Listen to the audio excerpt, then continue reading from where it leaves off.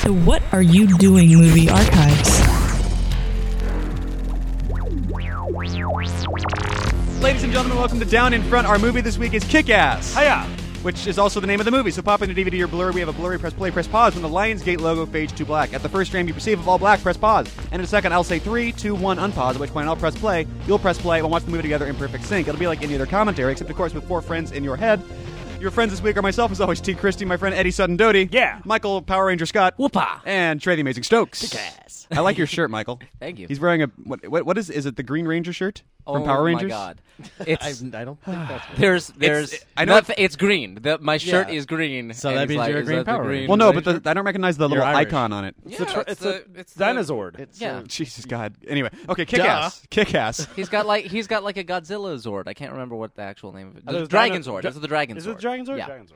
I still don't even know what the fuck we're talking about. Speaking Power of Rangers, speaking God of Kick-Ass. Okay, it is Power Rangers. You seem to be denying that it was Power Rangers. I actually don't know how I feel about the movie Kick-Ass. I've seen it a few times. We kind of did half a diff of it once, and I still don't know exactly if I like it or if it annoys me. If it annoys me for the same reason like Wanted annoys me. But I can't tell if it does. Like it's really easy to watch. I really like the kid who plays Kick-Ass.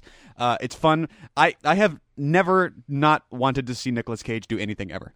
And I like watching him in this, and I have no problem with McLovin, and I just can't tell if I like it or not. So we'll be figuring that out, I guess.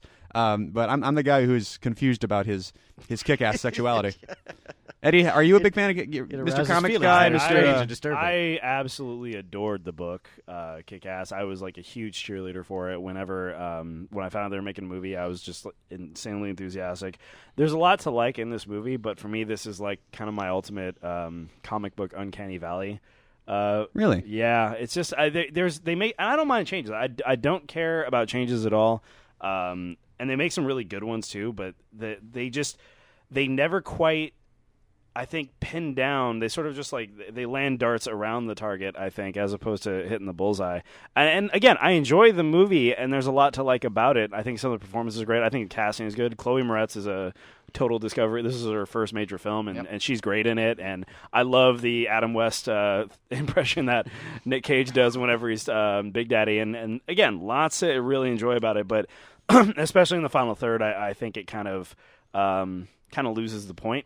And sort of misses the mark of it. And, that was something that was said about the movie, which is it's supposed to be a satire, and by the end, it kind of becomes what it's exactly. And we'll illustrate exactly what the book did differently. Which is not necessarily a bad thing. Again, I understand the movie has to be a movie and has to exist separately of the book and the source, and I'm totally fine for that. I walked into the movie knowing that lots of things needed to probably be different and change, but I don't think the arc lands quite as well as it could have, and I own it. I'm happy to watch it again and everything. I feel like it's a slightly missed opportunity at the end of the day. Michael Dorkman Scott? Yeah, I saw this movie. I hadn't read the book. I have since. Right. I got it from you. Everybody got everything from Eddie. Yeah, It's comics. Yeah. I love the movie. Reading the book, it's like a little like V for Vendetta. It's like, well, this Yeah, is there you go. This Yeah. is a good movie, but it's not telling the same story. If you, that if you did wanted at that all. book, then you're going to be disappointed. Yeah. Right. But there are two different things. Yeah, you know? exactly. So and for me personally, I look at the movie and I'm like, this is totally what they needed to do for the movie, because that the book would not have worked if they had been stuck true to it in movie form. So, but I'm interested in talking about it and having that conversation. Trey? Yes. Kick-Ass. Yeah. Pro or con? Love it. Oh, cool. Yeah. No, anti or for? Pro or con is entire. That's a different thing. Yeah, I came to it other than the ad campaign, which was extensive. I knew nothing about the project, but it was like, well, okay, that looks nuts. I'll have to go see that. I actually made a point of seeing it in the theater last year when I saw about 2 movies in the theater. There was this and Sucker Punch, and I think that's it. Same diff. the same story. Yeah, it's like both of them. Like the ad campaign is like, that looks like that could be the most awesome movie of all time. I better go check it out. And only one of them filled that bill. I just really dig it. And it does help that I have no agenda of what it was supposed to be because of whatever prior incarnation it was. Haven't read the book. I'm not going to. Yeah, don't care. There is an extensive documentary on the DVD of the guys who made the book and talking about that whole process. So they certainly gave them their props. Oh, yeah.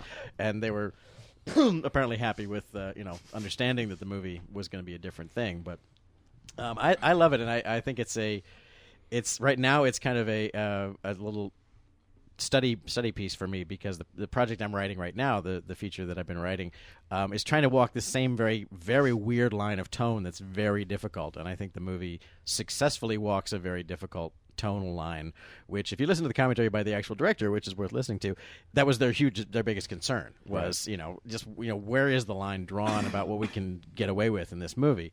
Because they do some pretty outrageous stuff. So I'm running a project right now that one of the things that this movie taught me that I think works, and maybe not everyone thinks it, but it's what you said, is that it's the last third of it. It's no longer a comedy.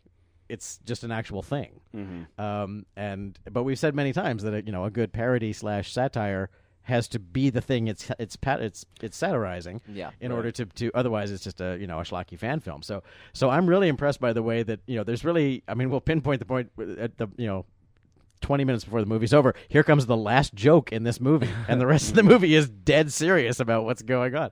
And I think that's really important, and I'm actually applying that to the script I'm writing right now, where it starts funny and lighthearted, but then it gets dark, and by the end it's not even concerned with being a comedy anymore. And I think Kick-Ass taught us that's possible. It also taught us that that's not going to make you a hit at the box office. Yeah. So I'm hoping I'll get away with it, but I probably won't. Yeah. You learn every lesson from Kick-Ass straight. Don't make that comparison when you're going to financiers. Be like, I remember Kick-Ass? Yeah, totally base this off. Yeah, no, totally going to base this off. No. Anyway, so you're at the point where the Lionsgate logo has faded to black. As we are here, put your finger on the button.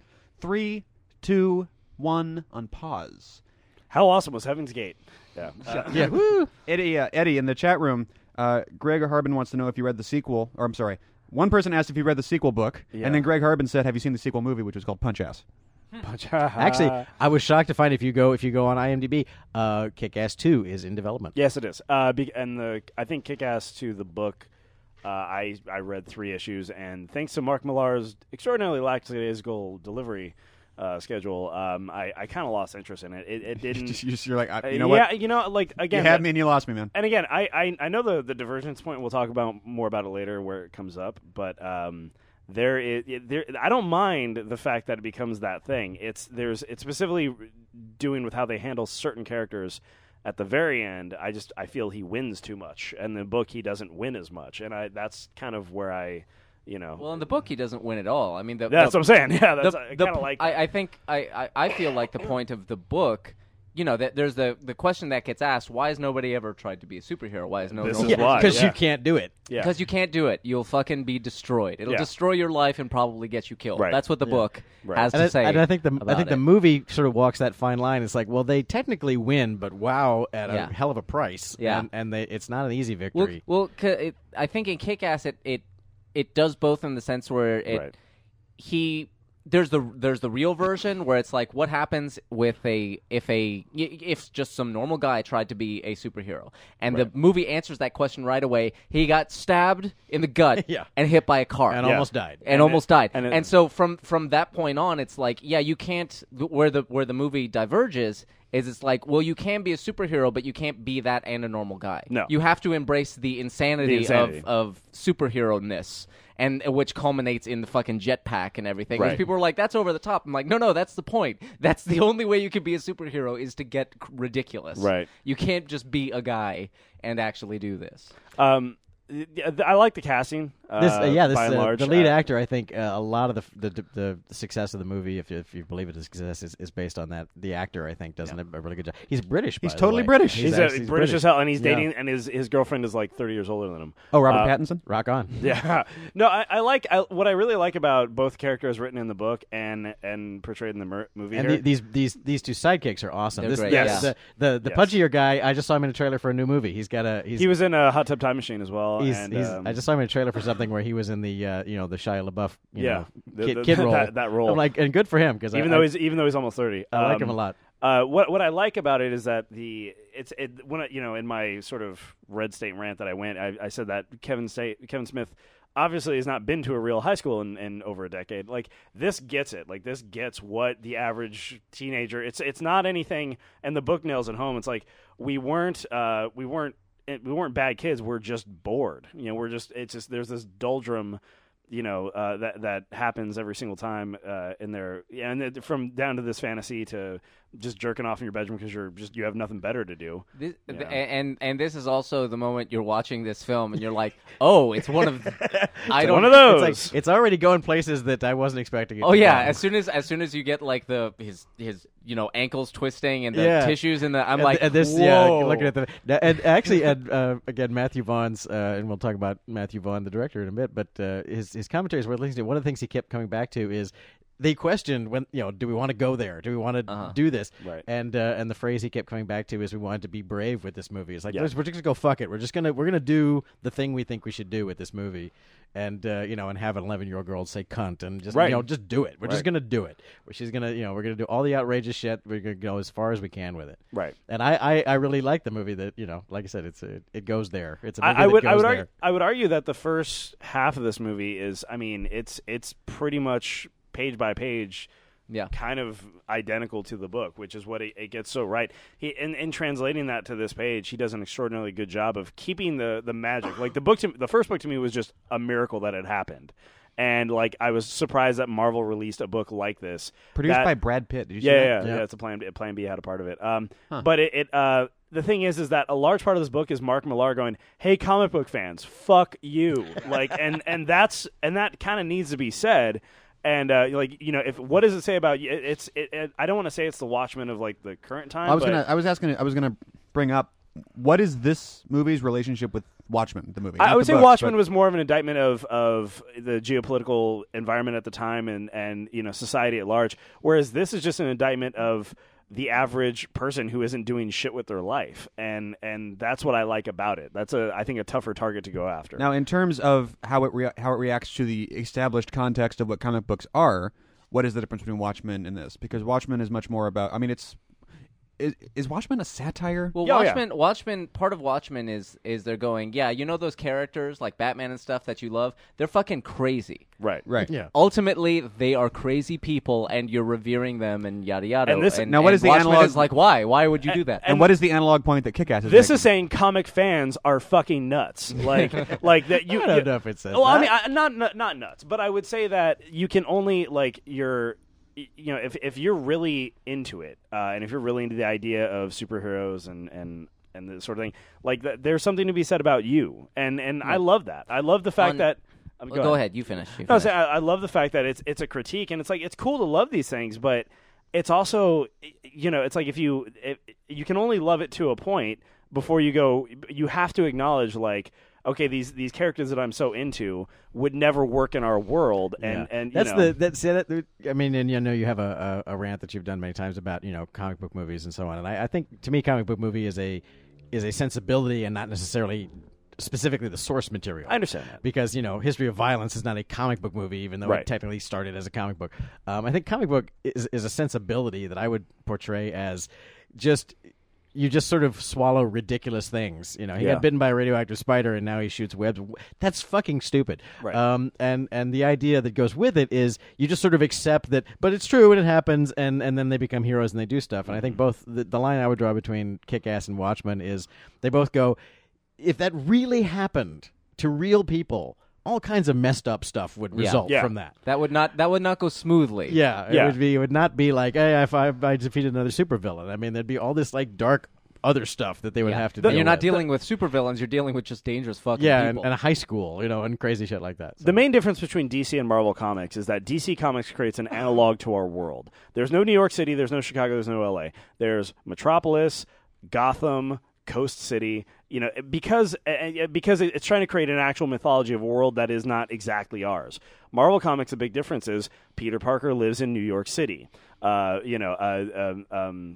The X-Men live in upstate New York. They live in our world, and the problem is when you try to say, hey, our world is exactly the same, only with superheroes, that's the sort of fallacy that Marvel Comics especially has ever done, is because it's like our world would not look anything like Yeah. this. Yeah. And That's also what Watchmen Yeah. was about. It was like if this, if Dr. Manhattan showed up, it wouldn't just be Dr. Manhattan Right. saves the day and everything else is the same. Well, what I think, everything is different. What I think Watchmen does is it takes sort of these godlike creatures and then burdens them with our world. Like it incorporates. Yes, Dr. Manhattan is this. Of course, the government would use him, and of course, the government would outlaw this person. Of course, the rich person would be into all the sorts of corporate espionage. Whereas a movie like this, I think they're saying if a dude tried to pull a Batman. He, Spider-Man, or, yeah. well, Spider. It's more Batman 'cause more he has no Batman powers, because yeah. he's no powers, or Punisher, which is the analog to Big Daddy. Actually, neither of them have powers because neither is real. You know what I'm saying, but like, Sorry, I just like the to be the real world, asshole. the real world equivalent. It would grind you down to a nub and turn you into paste because the world will not allow this thing to happen. And I think we see this with the actual legit real life superheroes that's happening. Those guys are essentially reduced to doing charity work and essentially neighborhood watch type stuff as opposed to full on vigilante shit. There's a guy in Seattle. The most popular of the ones that I've heard of the most is a guy in Seattle. Master whatever. Phoenix Jones. I Phoenix think Jones his is name. good. There's Master. And there's a Master few something. guys who literally do this. And Eddie's point is right. Those, for the most part, like every now and then you'll see a cell phone video of them like breaking up a fight in front of a bar or something. But usually it's just literally helping people like cross the street and Right. shit in a vinyl outfit. Hill I Street would- Blues did a riff on that where there was a guy who was like being a superhero because he was actually insane. Yeah. and he like put on a blanket around his neck and all Right. this, and they had a whole multi-episode arc of this guy, and the cops were like, "Oh God," because Right. it's like now we have to save his ass all Right, the time. yeah, he's making it worse. There's Yeah. I cut a sizzle reel for a show that was supposed to be about real life superheroes, and we profiled a lot of them. And in my end montage that I put together to What Else? My Hero by Foo Fighters. In that end montage is my single favorite shot of all the footage that I found of these real life superheroes, which was a guy in a lycra jumpsuit standing on a street corner with multiple bottles of water, and he reaches out to hand one to just a citizen, and the guy's like, nah. And the guy's like, all right. That's if you want. That's great. Yeah, Right, That's right. that's superheroes in the real world. What kind Exactly. of crazy person is handing out? I'm not going to drink that water. God knows what's in that water. You're in a spandex jumpsuit. Some lunatic is trying to offer me water. No, thank you. Jump in real quick. Mark Strong suddenly in the past like 5 years has become the go-to villain in No like, shit. every movie ever made. and I have such a man crush on he's Mark Strong.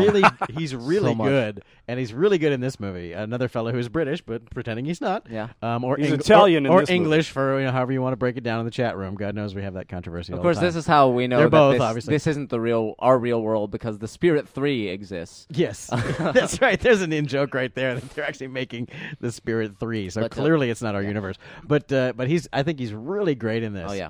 It's of all the many villains he's been lately. This is one of my favorite roles Yeah. for I him. mean, you didn't like him as Sinestro?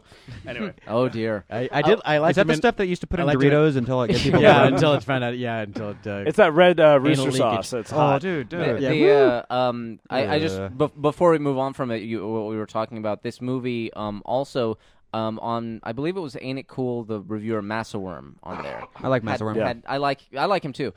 He had a really interesting and insightful point to make about this because we're talking about what this is a commentary on. As a movie itself, it's also a commentary slightly on the trend towards realistic Right. superhero Right. movies and realistic crime fighters and stuff like that. And he talks about his main thing was, following that through all the way, Right. you get to this really uncomfortable scene where you've got Mark Strong, this, the crazy, he's not crazy, he's just dangerous, the supervillain of the story beating the shit out of an 11-year-old girl. Yep.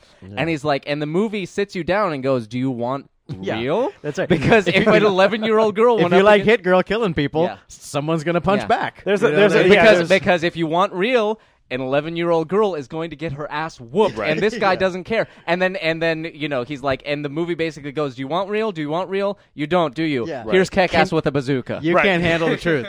Yeah, that was the thing that Roger Ebert went on a bit of a crusade, like he does nowadays. About, my God. He really didn't care for Mark Strong beating the shit out of. I wish that guy would just keep his mouth closed. Yeah. Hey-o, I'll tell you, zing. my jaw was on the floor. But anyway, I really quickly, this scene, frame for frame from the book. yeah, it is. It's very much the introduction scene. And You know, this when something's right, don't mess with it. Yeah. You know, Yeah, just exactly. there it is. You, Thi- nailed it. This is one of they released this early, just Yeah. this scene. Yeah, online, yeah. Online, and I saw this, and I was like, I am seeing that movie. Exactly. It was the thing where I go, I'm in. I'm totally in. I want to see where this movie goes. With that but said- the thing is, the movie goes exactly where it should go Yeah. from Right. this beginning, and that's people are like, wait, I don't think I actually wanted it to go there. Some people were uncomfortable. Anyway, the Roger Ebert thing, Oh, that slack-jawed idiot. yeah. Oh my God! Seriously, People- we need to I- stop. we only had 3. That's too many. That is too many. He's a nice Anyway. guy, and his story is inspiring, and I'm a big fan of Roger Ebert. Yeah, I like Roger. I've always liked him. always liked Roger Ebert, I hey, sometimes he and I split on a review, and course. that's say whatever. But I really was like, I really didn't agree with him on this one. I was like, Me no, either. it's like. It's like if you're gonna go there, then let's go there. Let's Yeah. like you were saying. It's We're like in. yeah, look, Mark Strong's beating the crap out of an 11-year-old. You like that? How's that? How's that? Yeah. That's your superhero movie. uh, You for don't like it, do you? That is Yeah. the point. Yeah. There are. With that said, Mark Strong didn't like it either, by the way. Matthew Vaughn talks about how Mark Strong was really uncomfortable shooting that scene. Yeah, I'm sure. and he was like, "No, this is the movie we're doing." And I love this. And she's like, "Yeah, I want a cute Khalifa." I'm fucking with you. Yeah. Like, but the thing is like there's some. With that said, and this is what I mean about like just a little bit of magic that could have translated over that didn't. There's a couple really great lines Big Daddy has that never made it over. There's like during sort of the training montage introducing them, he's holding a heavy bag for her and she's kicking it. And he's like, "Do it, honey! Beat this bag like it's motherfucking Michael Moore." And just that I think would have just a little. I mean, and Nick Cage could have just ate that alive. There's one major part to Big Daddy's character later on that never gets revealed in the movie that I think is sort of when I'm talking about like how deep the satire goes. I think for me in the book it was like, oh shit, and then it never quite talk pays about off that here. when We'll talk the- about that when when it the comes turn up. comes, But yeah. I didn't want to get in on Eddie's little thing there, but I just have to point out again, I love Nick Cage so much. Right. Now, the thing is, Nick Cage kind of has 2 modes. You can kind of either say he's awesome or he's really awesome. Right. I've never not liked... He's Yeah. obviously... Weirdly enough, in this movie is about the most subdued we've seen him in a decade. Obviously, Nick Cage does not know fractions. He just knows all in. All in. And it's easy to make fun of that. I, A, appreciate his enthusiasm, and B, always have fun watching him. Even if while I'm having fun watching him, I'm also kind of laughing. But I just, he cracks me up. I think he gets a bad rap these days, essentially because, he doesn't have any money. He has to keep making movies every 2 seconds. But, I love Nick Cage, and I love him in this. I like something here because this scene is indicative. One of the things I like about the movie is that it riffs many other superhero movies. Yep. That This first is- leap. this Even is- Matrix. This is actually according to the director, this is Spider-Man. Spider-Man, I was going to say, yeah. Straight out of Spider-Man. The opening, of course, is very out of Superman. There's a homage. There's an homage to the Batmobile later, in which and the other thing that's great, and we're not getting the benefit of it here, is the score. I love the score of this movie that had multiple composers. It wasn't just one composer. Who even Danny Elfman does a cameo. Danny Elfman scored. Why one not? of the- weirdly enough, it's not the Batman score that sounds like Batman. That wasn't Danny Elfman. He did another piece of the, music for this movie. But it does these little riffs on other movies, like when they get in the Mistmobile. Suddenly, the score goes very Elfman-esque Batmobile. The Superman score sort of starts at the beginning. There actually is. An actual clip of Morricone is whipped in there okay. with when Hit Girl is killing the guys. So it's playing all these different genre notes, and I think it's really fun that it's homaging those movies at the same time. And of course the shirt. full on rip, that's the, Superman, of course. Christopher Reeve And Superman. of course, it has no It has no logo. symbol, yeah. It's just Yeah, it's it's just just a green. wetsuit. It's I just loved it green. earlier, and it's in the book too. But I love earlier. It's like, God, this thing's so hot. Like I can't Yeah. wear it all day. There too. See right there. It's like here he goes. I'm a superhero, and these punks. Their instinct is to laugh. Like what the fuck is that? Right. He would actually look less goofy if he didn't have that thing around the nose. The that makes him look nose- like a yeah, panda. and he the didn't clown have nose. that in the. That's my biggest. That's the change big in difference. Yeah, the design flaw. Kick-Ass in the cartoon, in the comic, has no mouth opening. Right. It's Yeah, it's a it's- Spider-Man it- face. yeah, exactly. But I think for the purpose of the movie, I think I can see why they did it. Plus the stupid-looking panda nose. Yeah. One thing I want to say on a technical level that I think was a good decision here. The palette is very clean. The colors are very vibrant. It's shot in a way that's very just. It's very. It's not quite candy coated, but it's very. It just feels very natural. The art in the book is done by John Romita Jr. And if you know anything about the Romita brothers and their style of art, it's very sort of sketchy and it's sort of ragged around the edges and it's just very dirty. And I like that. If they would have really pushed this thing visually if they tried to match that, it would not have worked at all. Yeah. And I think the fact that and whatever the analog to shooting would have been that way. I like the choice here to just make everything clean and vibrant and pop. Well, it's Speaking of it's, popping, Yeah. 3, 2, Boom! 1. This the movie is basically tricking you visually into thinking it's a Spider-Man movie. You look at it, Yeah. the palette feels Yeah. just like a Spider-Man movie, Right. and you're like, okay, I see where this is going. And then he gets hit by a car, and you're like, what the fuck is going on? I did not see that coming. He just got at all. stabbed. Neither did he. Hey, with the also the fact that the fact that fight is over in 8 seconds. Yeah. It's like he swings, he misses, the guy stabs him. Yep. Yeah, there you go. When he got the stab in the gut, I was like, okay, I officially have no idea what yeah, this movie is going to I do. was stunned. I was like, huh, okay. Did not expect that. I don't know where and this then is this going. part here too is just, and I also like that multiple times in the movie, when you get punched in the face, or hit by a car, it's like, in movies and TVs, the trope is like, oh, I'm just going to put my hand in my face for the next shot, and that's it. It's like, no, your face You would got swell up like a fucking base. hit, yeah. You'd be covered with blood. You'd be, dazed for 4 days. It covers that.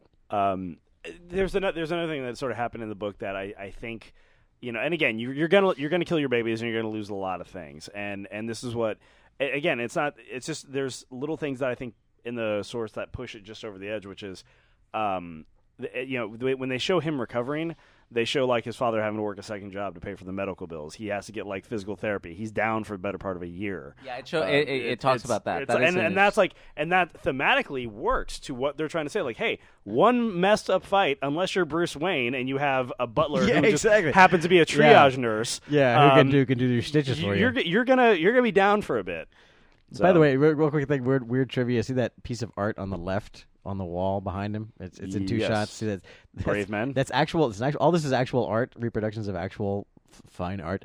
That's someone's art piece of O.J. Simpson's view from the passenger seat of the Bronco. Oh, yeah, it's right there on the right hand Yeah, side. that's what that is. But I thought this was a really fun choice. Again, that Vaughn talked about is usually, the New York, the sort of stereotypical New York, crime boss lives in some kind of like god awful gilt edged Donald Trump world. Right. And he said, what if this guy was just like classy as hell? What if he was just like had beautiful, taste in actual art and was always impeccably dressed and, had books and things like that, even if it's a pretense. But he actually lives in a very, like a place you go, I would totally live in that apartment. That is an awesome penthouse. And the other thing, just stylistically, is, and it's carried through the whole movie, it's The not, orange? Yeah, the orange. It's not hard to spot that his signature color is orange. The other thing that was it was a pretty big choice to make early on in this, and I actually agree with it. The character of the Red Mist, you don't find out his father is a crime boss until towards the end. But here they just lay it out up front, just say, "Yep, that's his dad." And I'm actually okay with that. I kind of like. You need to get the villain introduced. Yeah, I like the dual sort of origin story that you Yeah. get to follow in Yeah. real time of both these guys. I'm actually okay. I think that's a good thing. Yeah, because Red Mist just shows up. You don't find out any of this background stuff until Right. much later. So it's good to see that develop. Although I will say that they develop it, and they develop kind of where Red Mist is coming from, and he goes through this arc where he kind of he comes to understand Kick-Ass, and then that's just abandoned in the climax. Yeah. And Yeah. that's probably the one That's major my, issue. I my have with one this question film. is I'm unclear as to Red Mist's motivations. Yeah. Right. I don't know if he genuinely. I come down on. I think he's supposed to genuinely admire Kick-Ass. Yeah. He did. And jealous. and yet he betrays him so easily. It's like it's It feels like there's one a more little scene or a little if it could be I a mean, little sharper. The point, as I understood it in the book, was that he wants his father's respect. He sees Kick-Ass doing something that, and as a comic fan himself, he really admires and respects the hell out of that. He becomes friends with him.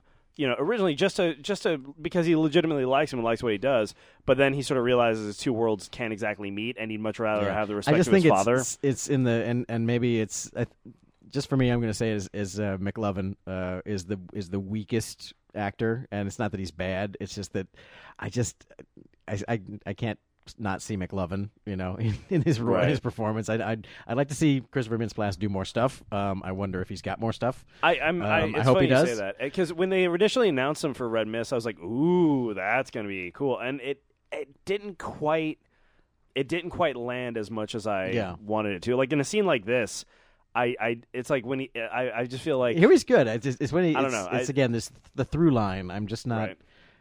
Didn't quite nail it, but speaking of which, just a weird non sequitur. I recently was acquainted with. shit cracks me up. Yeah, I recently was acquainted with a guy who he's friends with the Moretz family. he went to school with like Chloe Moretz's older brother. Yeah, who's I guess related to Jamie King and her husband. I think that's there's a whole crowd. But he just happened to mention that he's buddies with Chloe Moretz's older brother, and I said, what is so like you're hanging out with your buddy. He's got like a 6-year-old sister. Hey, Chloe, what's up? 5 years later, she's a movie star. What's that like? Right. Yeah. He says it was kind of weird. What's kind of weird. What's kind of creepy now? She's 15. Yeah. It's getting a little awkward. Yeah. She's becoming a young lady, and I mean, if you've ever seen her in Let Me In, which I have not seen Let Me In. I saw the original. Yeah, but I haven't seen the remake. I was shocked how much I liked Let Me In. Yeah, Let Me In's really good. I love Let Me In. And her specifically, I felt was very good. She, like I said, she is the. As far as like an introduction, hello world, I'm a person. Boom. Yeah, this I can't think of a better. And Vaughn mentions that he goes, yeah, we cast, and since she walked in, it was one of those. Yep, we got Hit Girl. Yep, we found her. Here she is. She's also been in the Wimpy Kid movies.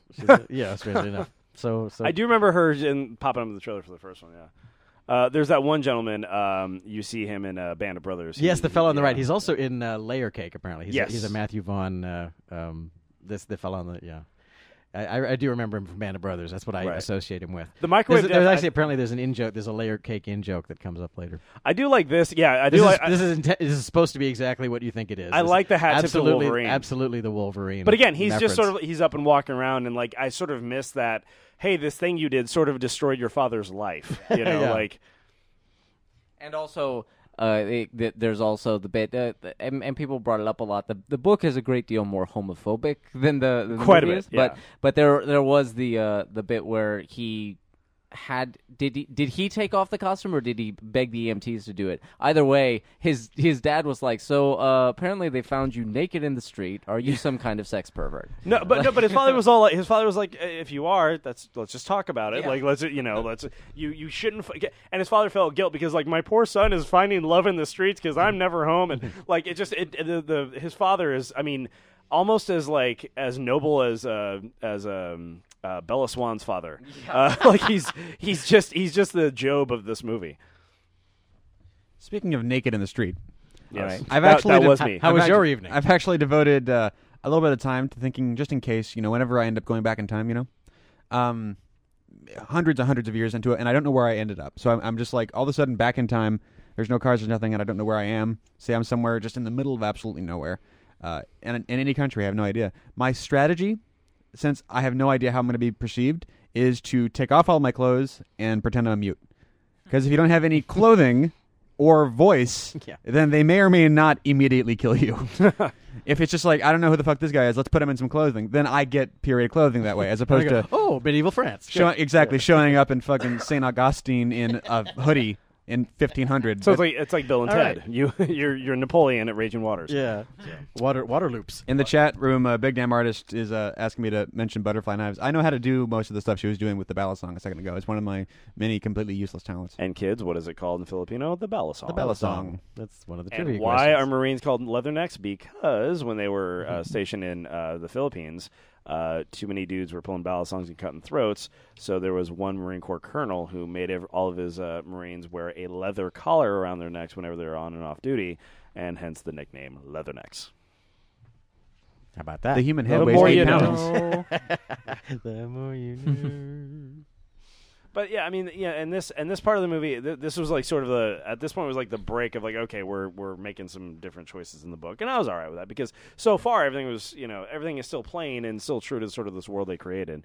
I do like, I don't know what he's doing, but it just seems like a slight silhouette. I think maybe in the corners there, I'm not exactly sure, but he gets playing with a little bit the palette, the colors kind of change a little bit here, and I don't know what that's representative of. I just feel like after he gets hit by the car, the movie kind of has its first sort of major tonal shift. But again, interesting thing to refer to the Matthew Vaughn commentary. He mentions, first of all, that they had a hard time grading the first reel. He was never happy with the color grading in the first reel. And the other thing is Matthew Vaughn's colorblind. Oh, shit. He mentions that he's colorblind. So one of the reasons he put Mark Strong's character in orange is because, as he says it, I can kind of recognize orange. So what? Talk about trusting your production designer. I know. It's like, yo, the colors are beautiful. And he's in a green suit. Yeah, it's green. It's totally green. I swear to God. It is, and actually, this is interesting seeing it on. Seeing it That's on my favorite movie does. Yeah, seeing it on. I like the one where he goes, "I think it's best if you just." And walk that away." I really like the high angle MySpace photo. Yeah. Again, I think it's walking that really weird line of like, I'm a superhero with no, without. I'm not a millionaire and I don't have a butler who can build cars. Right. So what are you gonna do? I guess I'll open a MySpace page. I love that. It's unfortunate the movie was like, ooh, 2 weeks too late on the MySpace thing. Yeah. That was. I was just thinking exactly that, where I was like, that's a weird way that this movie is dated. Yeah, that he's it's using of all MySpace. things. Yeah, exactly. Right. Oh, that literally is so 2009. Well, I mean, the book came out in, I want to say 2008 or 2000, maybe even 2007. I'm not exactly sure. But so far, what you saw right here, that's what the real life superheroes do by and large throughout the day, is just sort of patrol and find cats and try to be And have helpful, MySpace pages. helpful citizens. And yeah, no, it's crazy how how much legit social networking goes on behind that. There's like a whole like network of forums dedicated just for guys who do this sort of thing. Beautiful thing about the internet, boy. No matter what you're into, someone out there has got it too. Exactly. And you just now you can find each other. That's not necessarily a good thing, really. Have any of you guys ever been up on a billboard like that? Ever had no. occasion? No, don't think I have. Damn, that guy took a nice Yeah. fall. Getting a pretty good bump. Yeah. The thing is about those billboards is there's a ladder built into it, Yeah. starting 8 feet up. Yeah. So you can, I think it's 12 feet up. So you can't jump and get onto the ladder and climb up. But if you bring a ladder, the rest of it's there for you. You could bring like a shitty ass ladder and get on top of a billboard. And I had some buddies in high school that used that fatal flaw in the design of billboards to destroy a lot of marketing in Indiana in the early 2000s. Now they know. Now they know who it was. I love the street thug who Found just out. happens to know a really good round kick to the leg. Yeah. But this is a good kind of iconic moment from the book that this is the sort of propels the action in the rest of the movie. And again, what I love about it is that you don't really need to know how to fight if you have two sticks. Yeah. Like I mean you. That's another thing I love about Kick-Ass is like I'm just gonna beat people with a stick. That's Yeah. my thing. and that's often enough. Like seriously, just Yeah. if you manage to not Again, get hit enough. one good hit, and it doesn't matter Right. how much karate the other guy Oh, does. totally. No. I always say, like, people, I always say, yes, I've trained my whole life, but anyone can knock me out. Like, Yeah, it takes If one I came mistake. up behind you with a cinder block, Yes, 12 you're- years of martial arts training you would be win. down the drain. You win. Yes, Exactly. yes. Which is like I think the movie takes it to the next level later when Big Daddy, who is ostensibly taken on Batman as a persona, but he uses shotguns and pistols, which is disturbing Totally. as hell. Totally. It's like to see Batman Batman is using guns. That is Right. not fair. That is so unfair. By the That's way, the point. It's supposed to be unfair. Well, that was my favorite sort of revision with Captain America is that Captain America always had the shield, but when they finally but he's like, when they did the ultimate relaunch, we have like, machine guns? It's like Yeah. you Captain America fought in World War II, right? And so Yeah. they showed him with a pistol and a machine Yeah. gun and Because being if racist. if he didn't, that would be stupid. Yeah. I also like the line coming up where, he's like, what's wrong with you? He's like, you're beating, it's like 4 against 1, everyone's filming this, and you're saying what's wrong with me? and like, that's a moment where I was legitimately like, whoa, this movie just like did a thing to me. Because it got philosophical, and he's totally right now. And it even makes them go, oh, yeah, Yeah. good point. Yeah, true. Oh, also we're on camera, so that's no good.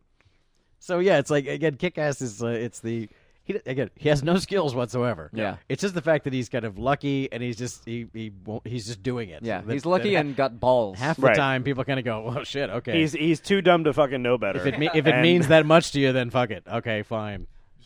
Kick-Ass is the Dunning-Kruger superhero.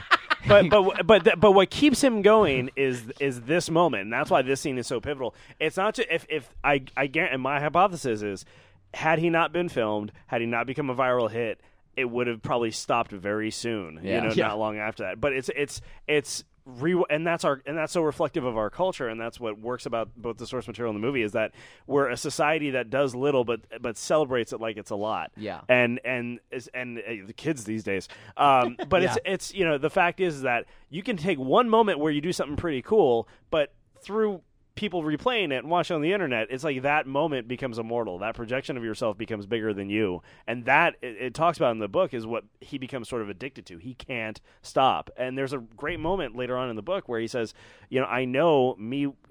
He's distancing himself from his father. He's going out late at night, and he knows it's killing him. He keeps trying to stop, but he can't because he's addicted to this other persona and the fame of it. I mean, and really, like, Spider-Man kind of did that because he was always taking photos of himself. But in the book, it was always like, that's how he makes money, is selling shots of Spider-Man. It's like, well, no, really, he would take all his photos of him because it's fucking awesome. He's doing an awesome thing. I think I like the way the Iron Man kind of touches on that too. That being Iron Man is kind of an addiction of one of Tony Stark's many addictions. Many addictions, yeah. That's destroying him. That he can't stop. He can't quit. And then Colin Ferguson shows up. Yay! We like Colin Ferguson. Colin Ferguson's awesome. Craig Ferguson, yeah. Him too is I like also him too. awesome. They're great. Yeah. Colin Ferguson. All those Fergusons actually, are just Colin fantastic. Ferguson's a dick. I just wanted to go on record Yeah. with that. But Craig Ferguson's awesome. What he said to my mother that one time was just unacceptable. Oh yeah. Look at all the Nick Cage. There's a lot of it there, and I like his little laugh that he does there. He really does get sort of both sides of Big Daddy and sort of his his alter ego very well. This movie, by the way, was the first Matthew Vaughn movie I'd seen. Really? Which made me kind of go, I should check out this Matthew Vaughn guy. What else has he done? He's done Stardust. Which I then checked out, and I was like, okay, that's a cute movie. X-Men First Class. Didn't rock me, but then X-Men First Class, which is dumber than a bag of hammers because it's an X-Men movie, but it's a really good It's X-Men fucking movie. good. It's really It's really well made, good. really made movie of a dumb thing, but he did a really good job. It's a totally entertaining, watchable X-Men movie. And Layer Cake, which people apparently is a kind of a cult classic. It's his locks. That's where Daniel Craig comes from. Yeah. And he also was he was a producer of for Ritchie, so he produced like Lock, Stock, and Two Smoking Barrels. Okay. So you can definitely see that kind of sensibility in this movie. That this is kind of like an American with that same sort of kind of vibe. I to do it. find it fascinating that he's one of the few guys who came from producing into directing. Yeah. Like he had a full established career as a producer, and then said, "You know what? I think I'm good. I think I can do this." And in fact, he did. And so I give him a lot of props for that. I know some producers who turn into directors, and result, your mileage may vary. Of course. He was. What's interesting is he was supposed to direct X-Men 3, and that was like the big dust up. Is that he was hired to do X-Men 3. He did a lot of work on it. Everything was great, and then basically because of travel and his family, he couldn't, in good conscience, relocate to America and take his entire family with him for as long as he did. And that's why we got the Brett Ratner X-Men 3, because Brett Ratner literally had 6 weeks to take it over on. Well, he made a great X-Men movie, but now I'm pissed at him because as far as I'm concerned, he made that awful one too. It's his fault. Blood's on your hands, Matthew Vaughn. It's his fault. It's funny that he went from this deconstructionist superhero movie to having to make a real one. Yeah. Right. That had to be totally. But look at what he did in First Class. And what he did was he got what was cool about the first run of those X-Men comics that did come out in the 60s and were very much a product of that time. And that made sense, and the sort of the fear of the Cuban Missile Crisis and all that other stuff. So I liked that they very wisely compressed this because this was just a random thing. Yeah. It wasn't the girl who asked him to do this. Exactly. So this actually became more significant that he chose to go and do completely this. agree with you on that. Yeah, the fact that because movie logic, it's Yeah. like it in makes the more sense. book, the girl asked him like, "Oh, this guy's giving me a hard time." And it's like, well, then why is Katie Doma hanging out? What? Like, It's still weird that how did Katie? Apparently, they met at the Needle Exchange, but Sure. No, like, well, she like, no, how did she she was get involved with this there guy? was- to she begin was- with? No, she wasn't involved with Razul at all. It Right. was like, I'm talking about in the it was movie. like- The context yeah, of the movie yeah, is like, yeah, look, in the context this of the is a movie. guy that she has trouble with. But by the way, the piece of music that's playing here that we're not listening to is the Danny Elfman piece. Oh, okay. I should say we've passed through a lot of music from Prodigy so far. They uses like 3 tracks off of Invaders Must Die. The opening track, it uses Stand Up, which I've used in many sizzle reels, and then it uses another track during the big beat down that happens. Once we're in this sequence, I think it, like you said, it's a different setup, but the sequence itself is straight out of the comic. Right. Down to what even the way the all these guys are the costumes they're wearing is like right out of the pictures. And again, in the comics, we don't meet Hit Girl or Big Daddy at all until this scene. Yeah. But I think it is to the strength of this movie, the fact that it sort of starts all 3 characters roughly around the same time, and their lives run parallel until they actually meet. So Yeah, structurally, I think that's much better. Although the sudden appearance of other superheroes into Kick-Ass's world is very powerful in that story as well. But in terms of telling a story about the whole group of them, it makes more sense, like you said, to introduce them all at the same time and be like, oh, how are these going to come together? Right. Yeah, it was, and this is also, like you were saying, the palette does not pop the way it was popping No, before. not quite as much. It's a bit more shadow. And Things have gotten much less. There's a lot of red going on. Everybody's clothes are always very bright. Yeah. Like there's no real distress going on in sort of anyone's wardrobe unless they've just been stabbed. Yeah. Which, by the way, people are about to get stabbed. Yeah, everybody in this room is about to get stabbed. And I gotta say, like seeing this scene come alive. Really was a joy. Yeah, because you get images of it, and no one choreographs a fight worse than a comic book artist. So seeing this actually sort of become a thing was a big. This is sort the of scene deep where moment. I mean, this is the scene that if you were drawn in by the ad campaign, which I was, this is the scene you came to see. You're like, this is shit I want to see, and they deliver it. I mean, there's this, and then there's her rampage toward the end when she goes down the hall, which is also I think fantastic. But the thing that I did not expect about this scene, and I may be the only one in the room that responded to this, but the music that plays, is the Banana Splits theme. Yep, which fucking blew my mind because I used to watch the Banana Splits when I was fucking 7 years old on TV, and not only is it not the original, it's not the original Banana Splits theme, it's the Dickies cover version of the Banana Splits theme.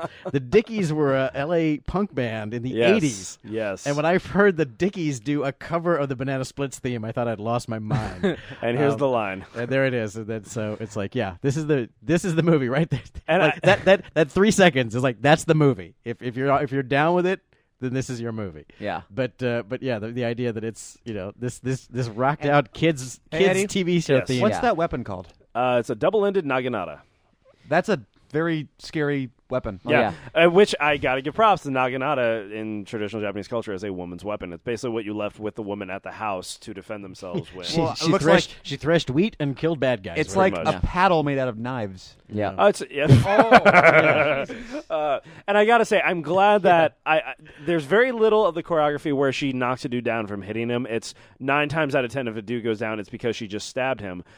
She gets a couple, like I think one too many kicks off because realistically, just mass force acceleration, all that other stuff. She just doesn't have the mass to do it. She could land that shit square and it wouldn't quite Just work. bounce off, I do love the fact that I remember when she delivered that line and there was such outrage about it. There was one media critic in particular who said, She says cunts? well, yeah, one media critic in particular said, well, since her mother thought it was okay for her to say cunt in a movie, then I guess she doesn't mind me calling her a cunt. And it's like, dude, you missed the point entirely. Okay.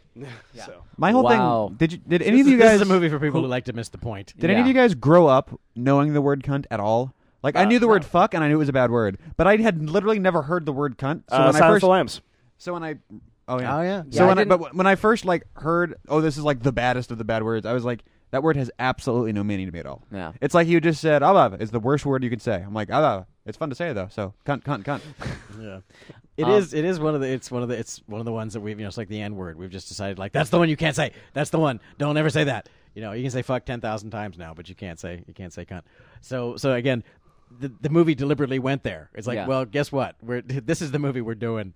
It's like it's. I think it's a great commentary on just this weird puritanical society we have. Yeah, I like it that she stabbed dudes and cut legs off, but I was really offended when she said cunt. Yeah. Exactly. That bugged me. I was bugged by that. 3 days later, I was still worried about that. I was freaked out. Yeah, although to be fair, I mean, Ebert was talking about, he was like, oh, and there's a whole scene where it's, glorifying her killing. I'm like, no, the movie is horrified that she's doing this. Yeah. The movie, if you look at Kick-Ass... The movie's quivering in the corner, Yeah. crying. There's a character who says, "This is fucked up." Yeah. What you're Kick-Ass is doing. us in this. Yeah. Like, in that Exactly. sense. And, well, I'm talking about the cop, partner who comes to and says flat out to Nicolas Cage, "This is what the hell, man? Yeah, well, this is wrong." Kick-Ass literally said, "This is so fucked up," and then there's that character as well. So it's like, yeah, the movie is very clearly saying what Big Daddy is doing to her is not okay. Yeah, this is brainwashing Right. her. It's awful. Yeah, it's awful what's happening. And it plays off the the moments that I like is in that little scene we just had where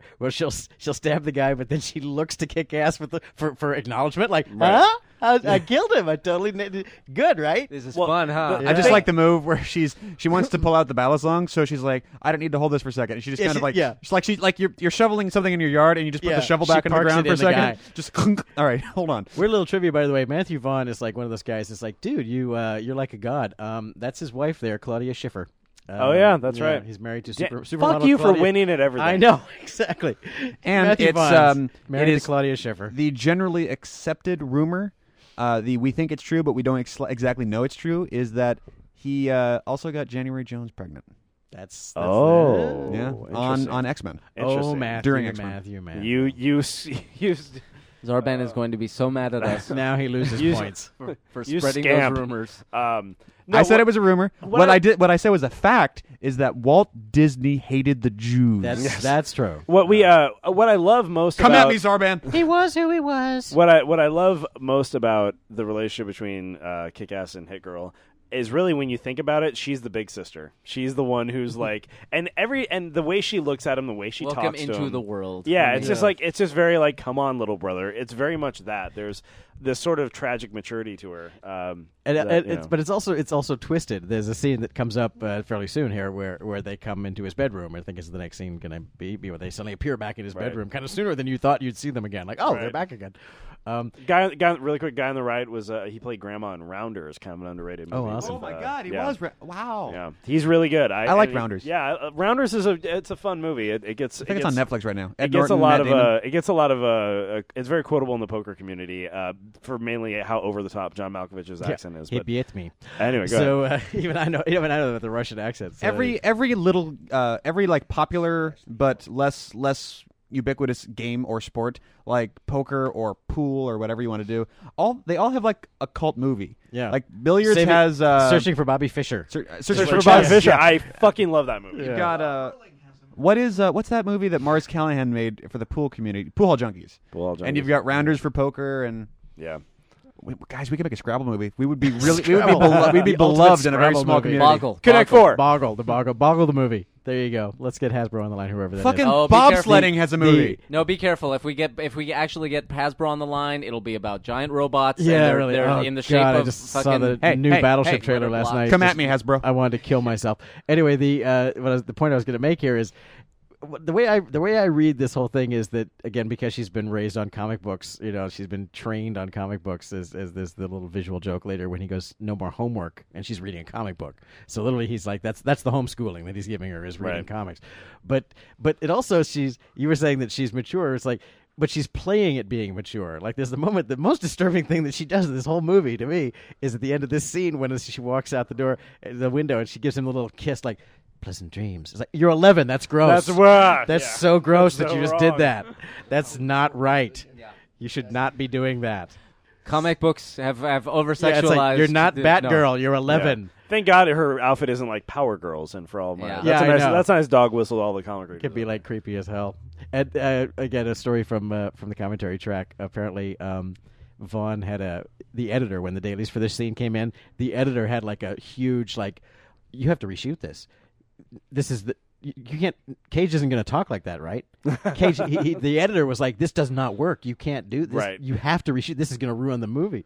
They stuck to their guns. I like the choice. Yeah, I think it's great. It's like, again, he's playing at a character that he thinks he Right. should be. Yeah. So he's doing Adam West. He's What's deliberately what's funny doing is Adam that It's West. the it's- exact same justification for fucking Christian Bale's Batman voice. Yeah. He's faking a voice.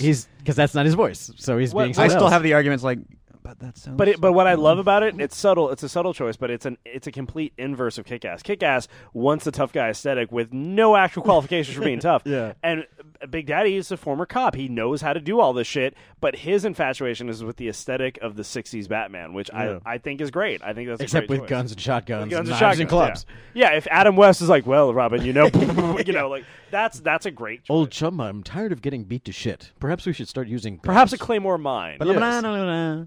Now here's apparently I have not seen Layer Cake. Has anyone seen Layer Cake? Yes. I have. I don't apparently, really this remember guy's it, though. character, according to Vaughn, he says that this guy's character at the end of Layer Cake drives off in a yellow Range Rover. Yes. So this is the little makes homage sense. to Layer Yeah, Cake. This is sort of the what you didn't know this is the end. Now here's again where the movie kind of goes. This is the movie, kids. Yeah.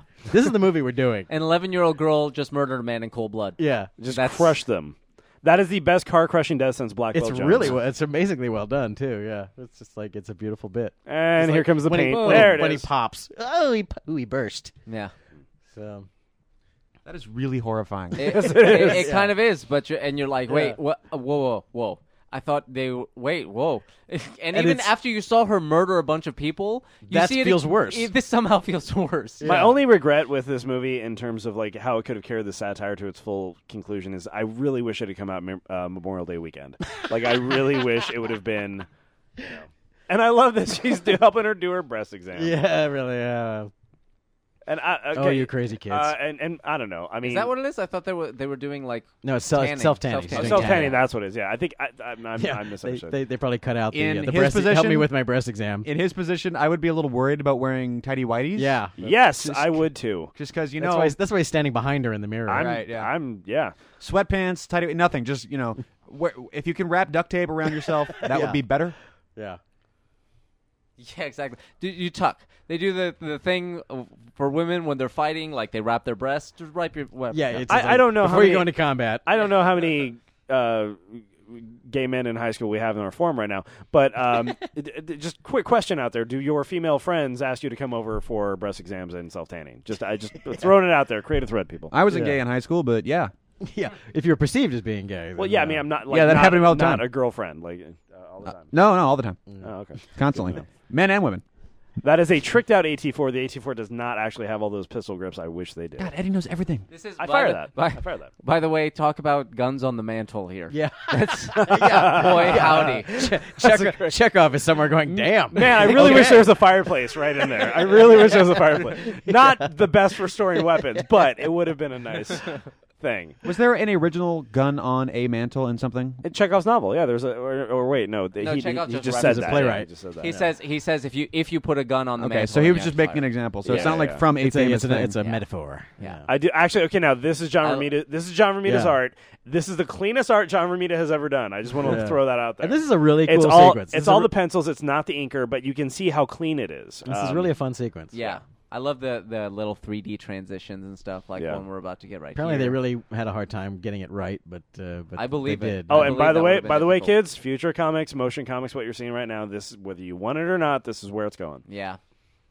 But with the iPad, and It actually everything, looks it's quite I a know. bit I've, like- I've tried a few of them, and to mixed success. The Joss Whedon Astonishing X-Men run that they did the motion capture or motion comic thing with, it does work.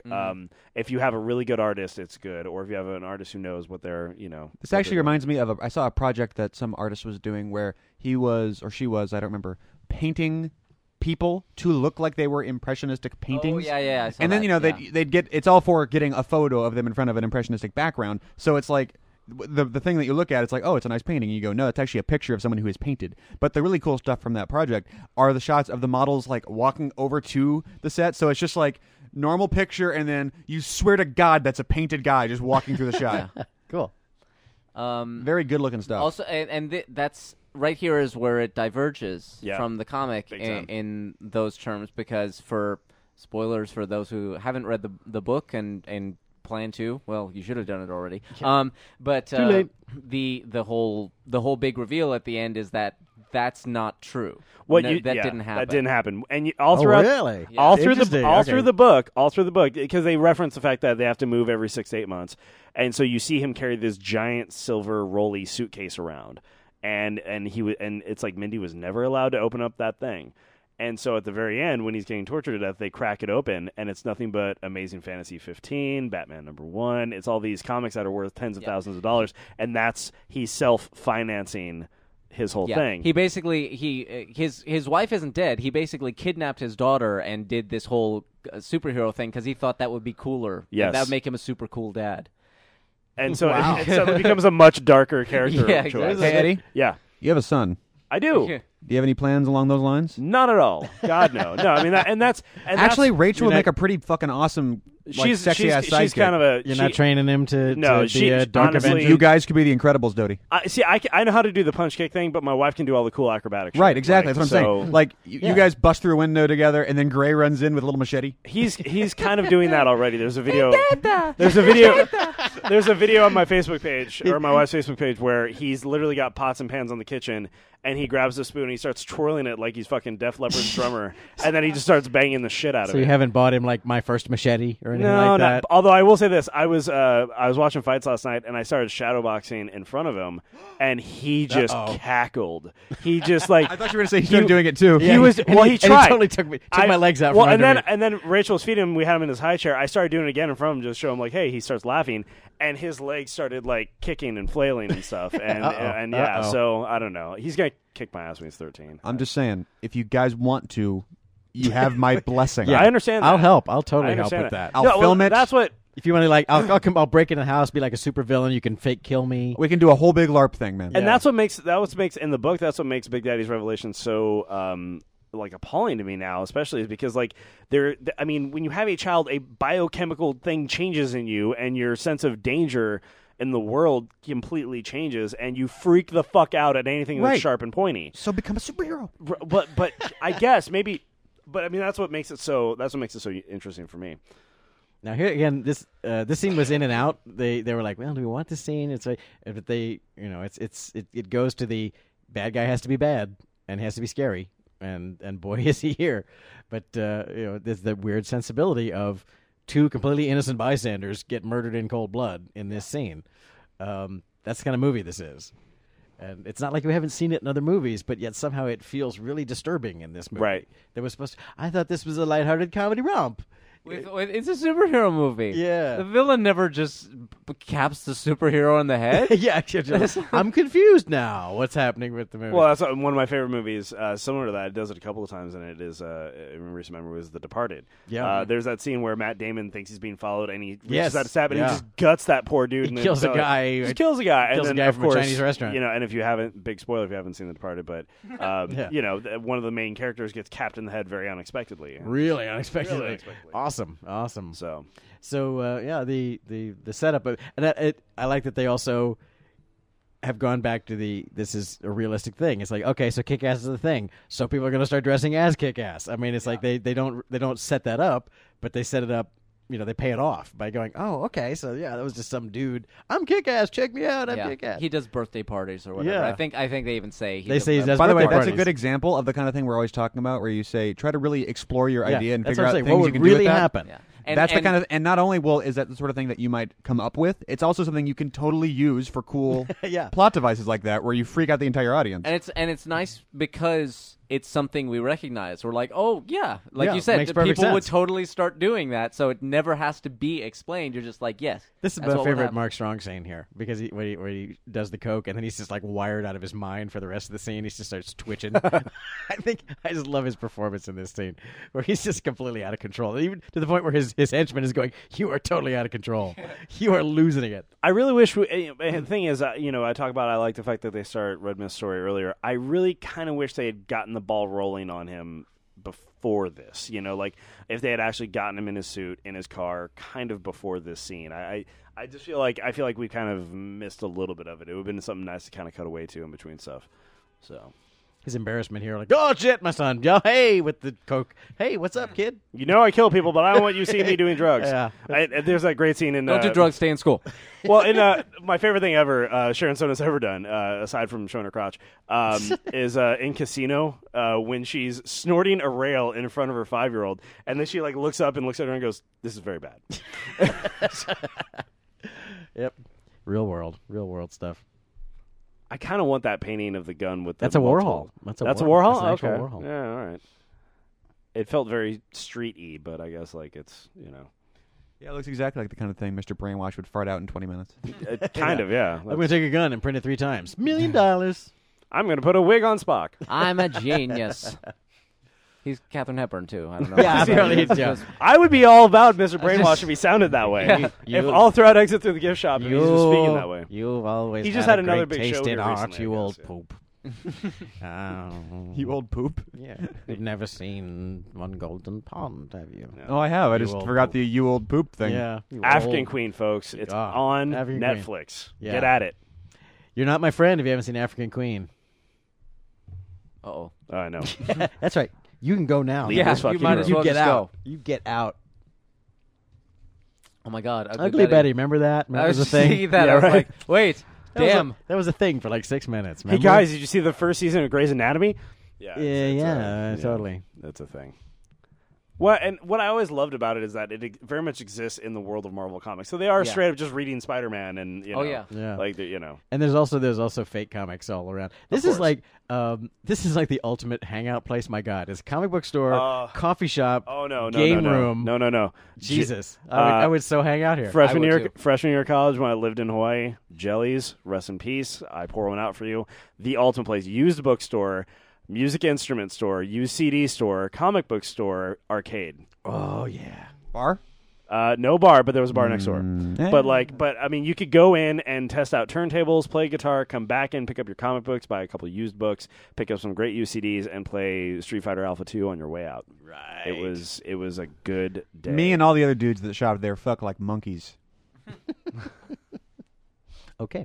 See, like that girl looks like she belongs in that store. Katie Doma, Yeah. I don't know. She doesn't really seem like part of that world. Wasn't there a weird thing where it was like, since when does she hang out at the comic books? That was a big yeah. You definitely get more interaction with Dave and his friends here, like in the book, than you do, and like those guys get I think kind of better lines in the book. And yeah, they touch a little bit on it here right now, but that kind of comes up on, and we'll get to it when we get to that scene. But huge change in the relationship between Dave and Katie. That for me was like the hardest thing to sort of accept, because I felt like, you know, at the end of the day, the book felt truer to me. This Blu-ray doesn't have any information on it at all. Like when you look at the back of it, It's a doesn't ha- Blockbuster Blu-ray, dude. Blockbuster is being burnt to the ground as I was buying that. So. Oh, wow. Damn. It just says one of the most wildly entertaining, crowd-pleasing action films since Kill Bill by NYC Movie Guru. You like movie Yeah. film Johnny Blue Jeans? I Yeah. know. I hope that's the name of it, like a column or something, because it's just like it's someone in NYC. That's like a step down from getting Ain't It Cool News is your blurb. That's yeah. Well, Bruce Willis remains a stalwart. remains a star. Well, you know, this movie was kind of mixed reviews. A lot of people were like, I didn't like it. But I think actually that whoever, you know, New York Movie Guru is, who clearly is, you know, bathrobe and cat guy, but the Fuck you. That's such a big burn. Fuck you, bathrobe and cat guy. I will take your balls now. That's my superhero name. That's the thing, when you're reduced to like that's your pull quote is like, well, somebody on the internet, you know, someone there was a thing I read, someone said, hey, you got a really great review on, you know, Dread Central or something like that, and I read this review. This review was like, it was the most barely literate block of text I've read in like a decade. It was like, wow, you got a review from a person who apparently is not familiar with the English language, because wow, it was the worst written thing. But it was a positive review, so you take what you can get. But actually, I think that quote is I want actually to see that pull quote. yeah, Yes. cat and bathrobe guy actually nailed it, because I think this movie's sensibility is very much like Kill Bill, where hey, she killed a guy and it was funny. And I think if you're on board with Kill Bill, you should be on board with this movie too. But a lot of people, I don't think, could cross that divide. And I think that's kind of an interesting thing. Is it because these are younger people, or you know, there's a I little think kid involved? Is that it's the young problem? people is probably the issue. But boy, this movie would play in a double feature with Kill Bill in terms of like she cut a guy's nuts off and it was hilarious. You know that it plays that same kind of idea, and you can again it goes back to the Guy Ritchie Lock, Stock, Smoking Barrels, you know, Snatch is people. You know, it's a joke. It's a comedy when people get killed in those movies. You know, it's Yeah. funny. Yeah. There are funny deaths, funny gruesome deaths, and that's a weird tonal thing that it's some movies can't get away with it. Some successfully do it, and I guess I think this one was mixed for people. For me, it was totally successful. I'm like, yeah, I'm down with it. But Roger Ebert was not. What? I do like seeing the Missmobile in action, and all it is essentially just a Galpin Autosports tricked out Actually, Mustang. the Pimp My Ride guys did this movie. the Galpin Autosports guys. They literally did, and it was and Matthew Vaughn. This was his fee for the movie. This is Really? He kept the Missmobile. That was his fee. That's badass. God damn him! Yeah. He says, Jesus. he says, my son loves it when we go out for a ride in the He's Mistmobile. married to one hot chick, He's married to- allegedly impregnates another. He Yeah. keeps a car for shits and giggles. And Yeah, he gets a Mistmobile. because he's already rich enough because he's a producer. By the way, his writing partner is super hot. Like, Yeah. God Yeah. damn it. Damn you, Vaughn. Damn you, Matthew Vaughn. Damn you. Vaughn. Vaughn. Bum, bum, bum. Fuck you for winning at everything. I know, that's just my. the great line. There needs to be like a club of mine where it's just like, Yeah. fuck you. Who goes You're in better that- than me and you win at life. Who, You go, who goes in that club? Yeah, Jesus. Matthew Vaughn is Brad Bird, vice, Matthew vice Vaughn, president of that club. Chris Nolan. Yeah. He's the secretary. He never comes to the meetings. He never comes to though. the meetings. Yeah. And you know what? This is a problem. Bathrobe and cat guy, because I don't have a pull quote on the Fuck, fucking no. kick-ass That's right. DVD. Bathroom and cat guy got you beat. How's that make you feel? No, but no. The fuck you for winning everything. It's like I respect your career because you're better at what you do than I don't know if I'll ever be that good. And your personal life is just Yeah. in order. Like you just. I made you eggs win at yesterday everything. morning that were just like, you know how when they're just not dry and not runny, they're Right, just they're like just right moist on. enough, yeah. Felt good about myself, and then I Got saw some good this movie. chives going on. Yeah, I saw this movie, and I'm not a big fan of McLovin. It's not working for me. He's the weak link for me, and I hate to say it, but Apparently, in that scene, Kick-Ass made the whole crew laugh because he would just go off on his dancing. They thing. were just improvising Yeah. that, just goofing. Apparently, He's a dancer, He is yeah. a dancer, so that's certainly explains his build. Mhm. But I'm McLovin. And I just. It's like he's in that Michael Cera zone. It's like, do you have another thing? Yeah. Or do you just is that it? Well, now Michael Cera has a weirdo mustache. so Yeah, now he's I guess doing Michael Cera does have another. now he's thing. doing the porn thing. So I don't know what that's about. Yummy. Yeah. This is a weird scene. Vaughn mentions this, and it's interesting because it didn't bug me at the time, but now that I look at it, it bugs me on his behalf. He talked about how a lot of this was like second unit stuff, and he talks about how they shot it, and they shot it, a lot of it's green screen and all that. Yeah, a lot of the fire's digital. Yeah, and they shot it so the characters were very, very dark, and he was like freaked out when he saw the footage. He's like, they're in a fire. They should be brightly lit. So it has this weird. So they went really high contrast with it. And I think it works. It feels like they, as Yeah, it if feels right. as if they exposed for the fire, and Yeah. then, Right. but and the fire would be super white hot if they hadn't. But the fact that they're almost in darkness and they're surrounded by fire is actually bizarre when you think about it. God, But that's the story of my life. Yeah, I'm surrounded in darkness around fire. Somehow you're very dark. Shrouded in darkness, surrounded by fire. Surrounded by fire. But like you said, I watched it with the commentary and he said that. I'm like, but it still feels It right. never for some bugged me at reason. the Yeah. time, so Yeah. I was like, all right, good, got away with it. Ooh, look at this Minor filmmaking plot here. quibble here is like he knows his kid is there. The Mistmobile is parked right out front, and yet he drives away. That's the one. know what? It's one of the few plot quibbles I have. You know what? Fuck Mark Strong too, and I'll tell you why. Yeah, he gets that guy. he gets to play the bad guy in this.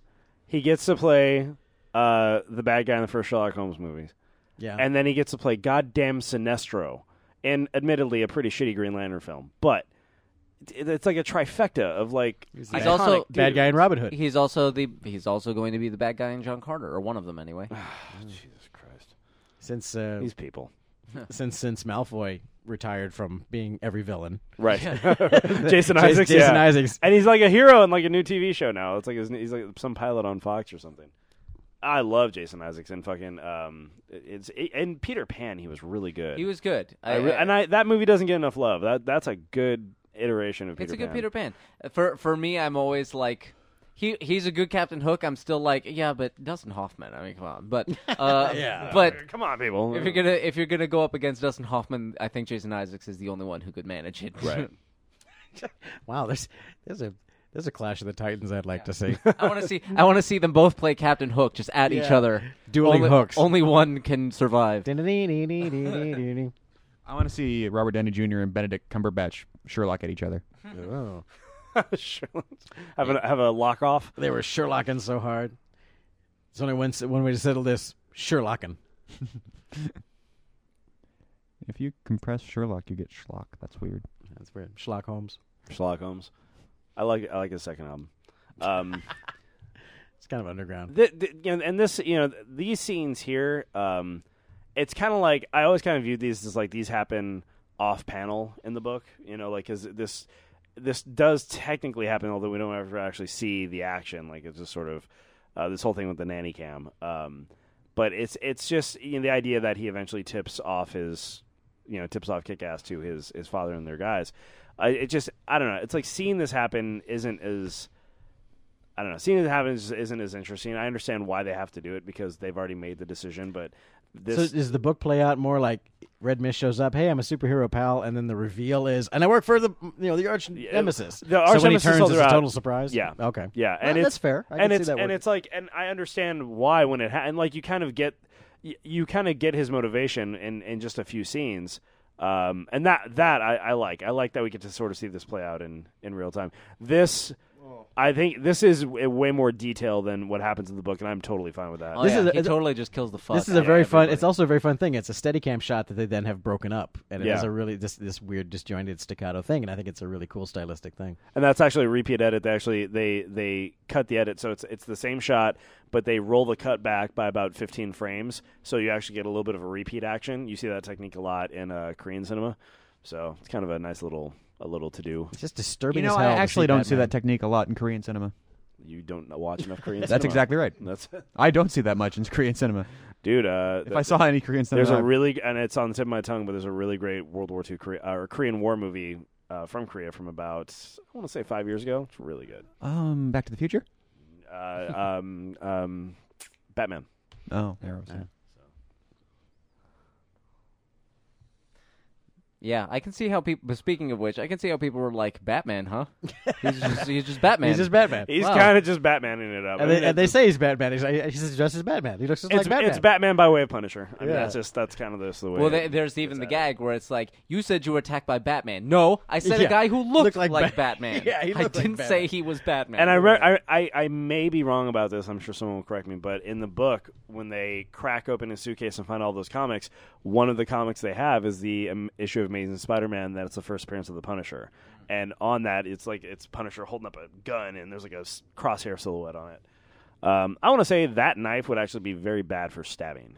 That's a very bad stabbing You knife. couldn't help but hit a bone. It would be so large. Why do you say that? Because it would actually. The reason why It's like a machete with a serrated back. it's on just it. a straight back knife. It's more for slashing. It's more for. It's actually more of like a utility tool knife. For stabbing, it would actually be much more likely to get stuck in it. Especially now, the serrated, depending on how deep it goes, but the serrated edge might provide enough movement to not create a vacuum. But most times when they go in, are actually a bit of a vacuum. They're harder to pull out. Oh, so it goes in yeah, and it's Eddie's like- totally not training his kid to be a superhero. Not killer. at all. So when Not you at stab all. someone, Wink. it goes in, and then it's like to pull it, It back can out. get stuck. And Yeah. most bayonets, for instance, have a V-shaped groove at the top of it, which actually allows blood to flow out. Yeah. Or because they've got the little divots down the side. Yeah. It's like why you need that second hole on your juice box. That's it's the same thing. Yeah, it's let the Same air in. principle, yeah. Same principle. It is. Strangely Sometimes, enough. sometimes I It's- cover that on the coffee cup, and I cannot drink out of it. It just will not let me. It's crazy.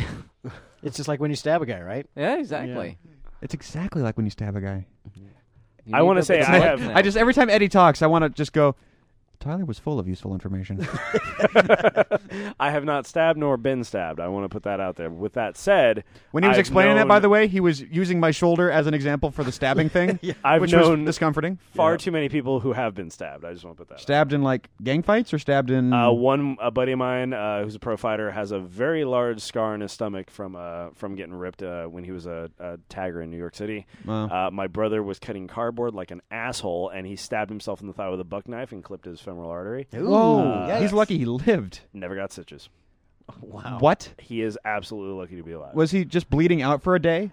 Somehow the doctor Put ice on it. He later got it. His leg he didn't later, swell up like a giant like water balloon. Dave is Wolverine. I want to put that out there, but he somehow like the way the tissue fell together, his femoral artery closed itself in like Oh, this wow. weird way. Yeah. Fucking yeah. I'm at the hospital. Just waiting for Right. it to open up again. Right. That's like cutting. They made an illusion in Snow Crash to when you slice open your femoral artery, it's like cutting the bottom off a styrofoam cup. Yeah. Just Yeah. That's- Yeah. and all the blood just falls out. All the It blood was- in your body just comes right Well, out. it was a nick, and what happened was my grandmother was there when he did it, and then she kind of like moved the cut around to see how deep it was, and got It got sprayed spurted. in the face. Oh, got the full-on So, MASH unit yeah. treatment. That's fun. Okay, now I want to talk about this because since they're doing it in the movie, we can talk about how it plays out. I to want the to end. before I just want to say that one of my favorite line reads in the whole movie is her "fuck." Yeah. It's like I'm kick-ass and I'm not gay. Right. Fuck. Right. Anyway, So here, How's it supposed to he be? confesses. she is cool with it and proceeds to fuck the hell out of him for the rest of this movie, and everything just ends up very cool. Good girl. In the book, he doesn't reveal it until the very end, until he survived the major thing, and he says, "Hey, I'm this," and but it's okay because look at all these things I did. She rightfully hates him, kicks him out, and then a day later sends him a cell phone video of her sucking another dude's dick. Wow, that's a little dark for me. Okay, wow. and that to me is the appropriate response. Like that, it's like you've been lying to this chick who is entrusted in you with friendship and shared these intimate moments with you, and had you and thought you were something. It's not like, oh well, he's one thing, but now he's way cooler. It's like, no, you were cool to begin with as her gay friend, and you lied about that, and then fair enough, yeah. And so it's actually even unusual, I think, for the movie to have her immediately go, okay, no, come back. That it's all cool.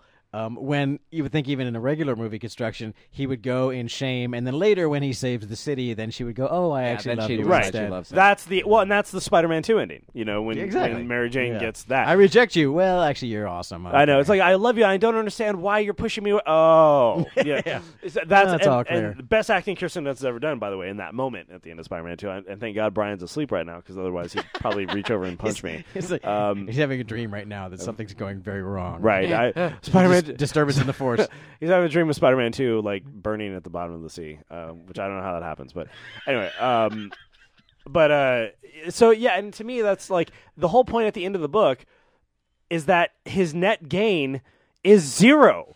He has gained nothing through this process, which is the beauty of how it all ties together. But at the end of this, the net gain is Katie Doma, and which we call a win, which is a win. All I do is win, win, win, no matter what. And for me, that it kind of kneecaps the point of the movie a little bit for me. Is that the whole point of it is that he goes on this great adventure, and guess what? Your life still sucks. And it's a zero-sum thing. It's a zero-sum game. In fact, if anything, you probably made it worse. Yeah, you put your father through hell. Your father gets laid. But yeah, here they are. And they're about to go fuck like bunnies in the alley because the mere mention of Kick-Ass just gets her hot and bothered. Because, oh, by the way, she's a cartoon now. By the way, if you're in a situation where the person you're into all of a sudden feels that way, roll with it. Yeah.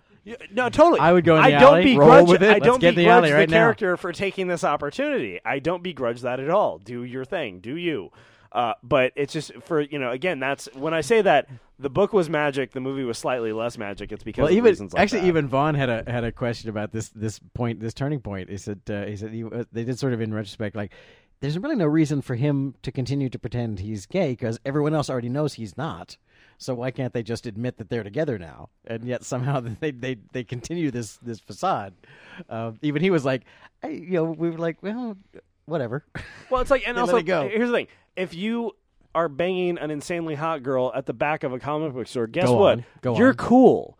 You're fucking cool now. Yeah. The whole point is that Dave should never be cool. To me, Dave should never be cool. Again, it's like you have the handicap of knowing what it's supposed to be. Absolutely, and I recognize that. Yeah. I recognize that this movie would have been 1,000 times more magic if I only saw the movie. I get that. Because I think the what happens is the movie still has a slightly different payoff for me without knowing that invisible backstory is it's all about so you got a girlfriend, you're still no superhero. And it's all about how, okay, so you claim to be a superhero. You've created this situation, which is about to have the setup here, where it's because of they say it flat out. It's because of you that Nicolas Cage, spoiler, gets killed, and all this shit went. Because they weren't after Nicolas Cage, they were after Kick-Ass, and he just got it all came together. So it's all about take responsibility. When I saw it in the theater, the great line. Got a huge laugh is the "with no power comes no responsibility" line, which is the best line. Yeah, which is brilliant. Best line. Got a great big laugh in the theater, and I think that also not only in addition to being a great reference and a great joke, kind of crystallizes what this movie is saying. It's like in the end, it's about what are you prepared to do? Right. It's not about what can you do. It's like what are you willing to try and do? In a clutch situation, what are you going to do? Yeah. Look, it should be said, Mark Millar, the development process of both the book and the movie is an extraordinarily unique one because Mark Millar wrote, when you create a comic book series and you pitch it, you essentially you can write out a sample number of issues. Some guys go all the way to the end of a series. This was a limited series. This isn't an ongoing book. It was, I believe, an 8-issue run or 6-issue run. So he wrote the pitch for basically the first couple of issues, and boom, it sold. There was a lot of buzz generated. As like the first book was coming out, that was when when Matthew Vaughn said, "Let's do a movie of this." Mark Millar had not finished writing the rest of the series, Right. and so Matthew Vaughn, because he wins at everything, and he has a kick-ass writing partner, they finished their draft of the script before Mark Millar had finished all the last few issues of the comic. So they had sort of this odd race to the finish of who can make what first. So, I mean, it's not an adaptation process. The brilliant people were involved at every step of this, and it is what it is. I'm just saying of the two things that essentially were created at the same time, for me, one paid off slightly better. But Mark Millar was completely happy with a lot of the choices that were made at the end of this movie and was totally fine with it. And I think part of the reason doing Kick-Ass 2 is I think he's trying to incorporate some of those elements back into it, as well as expanding the mythology. Kick-Ass 2, there's this whole thing of basically a Justice League of guys like Kick-Ass who have kind of been created in his absence. But so it's not like the books came out, Matthew Vaughn took it, percolated it, ripped it apart, and all this other stuff. They kind of developed independently of each other, which is you don't really see that very often. Godfather was sort of similar, not really similar, but there was some similarities in the development process of that, in the sense that Paramount was developing the book with Mario Puzo with the sights on wanting to do a movie of it eventually. And actually, closer to this vein, apparently Scott Pilgrim was the same way. Right, that's right. Oh yeah, the sixth book didn't come out until the same time as the movie. Yeah, the same time. So. Some people were actually saying, I can't see the book now because I haven't finished, or I can't see the movie because I haven't finished the last book yet. Right. So it's a little touch that I always like, because it's one of the tropes of largely the Batman movies that always crack me up. Is like, when does Batman actually put on his eyeshadow? Yeah. Right. He actually, because he's got big black panda circles painted on his eyes to make the mask work. The movie you worked on, Batman Returns, there's that great moment where he unmasks, and suddenly for a half second his eyes are completely white. And it's like, whoa, I totally noticed that. Yeah, exactly. They pretend that it's just part of the mask in those movies, because when he unmasks, he doesn't have the panda circles. It's like, no, he took those off with the mask. When he should look like Peter Mayhew after taking off the Chewbacca head. Like a transvestite the morning after. Hard night. I want to go to your parties. Shit. I gotta say, I got stories. Yeah. although I like the red, if he painted this car entirely black, I would drive the fuck out of that car. Did you hear what that? Just that. That Look would at that. be the Knight Rider car. That would, Yeah. No, that would be Justin Bieber's new car, because that motherfucker did exactly that same thing. Dude. He painted a car black, and he literally, I want the Batmobile, and he literally had like Batmobile insignias on, like essentially a Maybach or something. I don't know. Well, Shaq used to do that too, or he had something else. No, he had a Superman with a Hummer. Because on the he's stomach. legit into Superman. He had Superman was his first tattoo. That was like he was huge. That's why he did. Oh, That's so why if Shaq does it, it's okay. That's why he did Steel. Well, that's the thing. I mean, Just Shaq. the- The just- difference is just- Shaq was 30. Okay. Yeah, that's what makes it wrong. Bieber Or is right. Bieber is 12. It's okay for Well, him. the thing is, I mean, between the two of them, who are you going to give shit to? Did he turn 12? If Shaq rolls up in his Hummer and With Justin Superman Bieber rolls up in his Batmobile, who's the one you walk over and say, "Fuck you, man"? I just hope they'll fight to the death I'll right leave in front of me. But I think we know how that fight goes. I want them to do what Colossus and Wolverine would do in the comics, which was a fastball special where he just grabs Justin Bieber and fucking chucks him. Just throws him out a window, just like this. That's harsh, man. Yeah. Ugh. Now we know she's wearing a vest, and I mean, Exactly. They've set it up properly, so fair enough. There is another great line. It's if there's one thing they could have taken from the book and put it in the movie.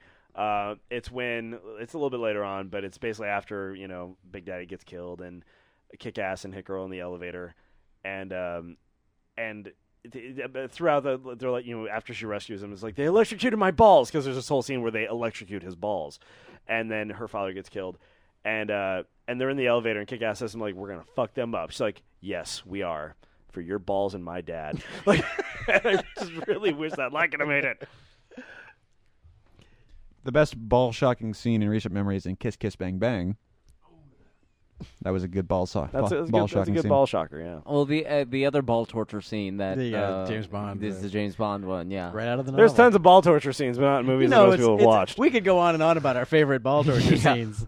I Boy, could spend a howdy. day. Maybe we could make an intermission out of that. What do you look for in a ball shocking scene? And that will be on the highlight reel next year. A Thank you very very much. special intermission. Yeah.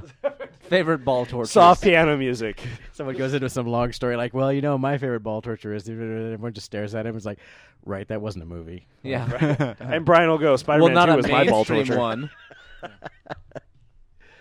I love it because Brian's asleep in the Technically, chair right now. let's draw on him. Squiggly in the chat room says his favorite ball torture scene is in The Horseman. Okay, fair enough. All right, yeah, yeah. there you go. Or There you go. There's the panda Or eyes. just, and or let me just tell- riding a horse. I just want to say Red Mist with the panda eyes and kind of soft chin looks a lot like Robert Smith. I just Yeah, want to throw that out it's like, there. just do a couple of Cure tunes. Come Yeah, on, just- do it. Just a couple. Boys, don't cry. Yeah. If you want a legit sort of disturbing version of this, there's a kind of very off This is balance. disturbing enough. It's very disturbing, but what this reminded me of was a scene from a Spike Lee movie a few years back called Bamboozled. Yeah. The very ending of that movie's very uneven, and it's like a lot of Spike Lee movies, it's sort of a mixed bag. But that scene is extraordinarily hard to watch, and I kind of got the same sort of heebie-jeebies watching this because essentially the same thing sort of happens. And because of what we talked about before, from he gets stabbed in the gut and hit by a car early on, I'm at the point where I'm like, I got no fucking clue what this movie's What's gonna gonna do. happen? I got no idea Yeah. how he's gonna get out of this. For all I know, he won't. For all I know, they will kill him in this movie. Which is why by the time the jetpack comes, you're like, sure, yeah. Yeah. why not? Thank God the jetpack. Thank yes. God the jetpack. Well, it's like as you said, it's like Hit Girl's gonna pop in, but you're gonna like, come on, Hit Girl. Any time now would be Right. good. Well, yeah, really. Well, and same thing. The death. He may survive, but they will fuck him up. Yeah. Biggest change is in Big Daddy's death, Yeah. which I agree with, because in a single panel of a comic book, a bullet through the head is very striking and works very well. In a film, Is that how he goes out in the book? yeah, they just straight up bring a gun to his head, boom, and right in front of her, and it's affecting because it plays very well in panels and freeze and these still images. It works very well. And there's different ways to interpret that in films, and everybody's tried in a million different ways of just trying to hit those sort of iconic moments. But I like that Matthew Vaughn recognized that and said, yeah, you know what? For a movie, we need stakes. We need to see this guy sort of being burned to death. Very similar to Silent Hill, actually, how that kind of really bad burning to death scene in that. But this also works because I don't think Big Daddy gets beat up, and no, Big Daddy's already fucked up and shot on the big reveal. Big Daddy doesn't get beat up in front of everybody like Kick-Ass does here. Big Daddy's already kind of halfway dead when we find out that Red Mist has betrayed him. But this works. This obviously yeah. There you go. And of course, cut to a shot of Katie. Yeah. Ooh, I like those. She'll cut like a montage to Sarah McLachlan's "I Will Remember Now You." here's the over by that. this point we're at the it's like, remember when this movie was a comedy about an hour ago? Yeah, it was kind of funny at the time. The Yeah. movie's going to make like 2 more jokes until the coda when it gets lighthearted again. But it's pretty much dead on serious from here on out, which is again it's I think it's really a fascinating change in tone. It's not an abrupt change in tone. It's a gradual one. It's you get here and you're like, wait, how did we end Yeah, up at this that's place? Wow. Okay. I didn't see that happening. But I nowadays. like I said, I'm attempting, and we'll see if the studio likes it or not, because I've already had one conversation with the studio about tone of the project, so it's obviously a concern. We're trying to address that in the rewrite now. Is they were like, well, literally the question with the project I'm doing is like, well, what is this, like Ghostbusters where there's no actual jeopardy and nobody dies, or is it what is it? And I was like, well, no, we're going for a harder. I didn't reference Kick-Ass. I think I may reference Kill Bill maybe if it comes up. But it's what I Death want. Punch. It's what I want to do with the movie. Is like it starts out it's funny, but then it gets darker, so the jeopardy feels real. I want to say the book actually starts in this moment. The very first scene of the book. That's is, a fair. Is that this. makes sense with the wraparound narrator. Exactly. The fact that they literally hang a lantern on it. Oh, yeah. Which I think is a fun joke here. He goes, you think just because I'm telling you the story that means I live, and then proceeds to spoil 3 different projects. Sin City, Sunset Boulevard, and American Beauty. Wait, what? Wait, what? The narrator's dead in those things? I didn't know that. The one comic book this actually kind of reminds me a lot of is the second Preacher trade paperback, which is and I was got just going to say that. I got a good laugh from Seth Donald back there. Called Into the World, and it's in the sense that there's a good wraparound. There's some crazy shit happening, a couple really unexpected sort of deaths, and in terms of tone, Preacher, run, don't walk. 'Cause I think Trey, you've read Preacher as well, if I remember correctly. Oh, yeah. Take a debate with me every night. No, I don't. Someone who normally doesn't. Someone I know who normally doesn't. I read would not be comics. the person who. Okay, well, you should. I hear that one a lot. I keep hearing that one a lot. Kevin Smith did the intro to the forward to the second book back when comics Well, were that's cool. that's a point against it, but okay. Yeah, back when Kevin Smith was relevant and doing such a thing was not Again, smart. you lost me, but okay. Now, But I'll take your word for it. this is the an interesting little first-person shooter thing, which I think works way better than it did in, say, Doom. Yeah. Or something like that, Weirdly because enough. the whole gag is seeing it from her perspective. It's a whole thematic thing. She sees Right. this as a game. She's And looking it's at amazing, it as by the though way. she's playing a video game. Yeah. That's how she sees it, and that's how she distances herself from what she's doing. Vaughn also talks about how, from their perspective, it's jumping back and forth. From their perspective, it's just this, chaos. For hers, it's very controlled. It's like, Yeah. Oh, it's very deliberate. Reload, It's- next guy, reload, next guy. It's kneecap to head level. It's very deliberate, sort of aim center mass, an occasional double tap. It's it's everything you're supposed to do. You totally want Hit Girl on your team when you're, No you're shit. going And in laser trouble. tag, right? Yeah. We're playing paintball this weekend. Oh my God! Make sure Hit Girl's there. She's going to be the most awesome laser tag paintball player. Fucking- That school just needs to form a team right around her. Seriously, competitive JV. There we go. Paintball. Except, no, Hit Girl, you can't keep killing them. It's just a game. There is a great issue of Robin. Yes, Robin does have his own book, where Robin is he totally beats the bad guy, does everything right, and then there's essentially a person trapped under a grate as the water level is rising, and Robin, who is a 14-year-old kid, goes to lift the grate, and he can't because he's just physically not strong enough, and he watches that person drown to death. Nice. And it's like, at the end of the day, they're kids, and like there's what I like here is that even though she's amazing, she can't quite do enough. Like her father is slowly burning to death, and even though she's doing everything right, she can't kill a room full of guys fast enough. Exactly. That's why I say I kind of like this scene. Also, Nicolas Cage finally gets to go full Cage. Oh yeah. How'd you like just scream the rest of your dialogue? Awesome, I'm in. Let's do it. Why else would you hire me? I'm Nicolas Yeah. Cage. Would you guys set me actually on fire? It would help me. It would help me so much. Did you get see into the Wicker moment. Man? Did you see Wicker Man though? All right, so I filmed myself lighting myself on fire this weekend, and did you tell me what works? He actually came in for the audition on fire. Yeah. Hello, I'll shake your hand, but Can we I'm do on this? Because fire. I got to go to the hospital right after. But really looking forward to it. I'm going to need some aloe post-haste. Yeah. This is cool. This is slow motion styled stuff. as fuck. Yeah, I know. It's like a it. bizarre, I like it. surreal thing with the flare and the Because fire. his and- dick is on fire right Yeah, now, literally. yeah. But it's also. I do also want to say it's pretty good burn makeup. I gotta Yeah. say it's pretty good. That's what happens when you set Batman on fire. He gets fucked up. Yeah.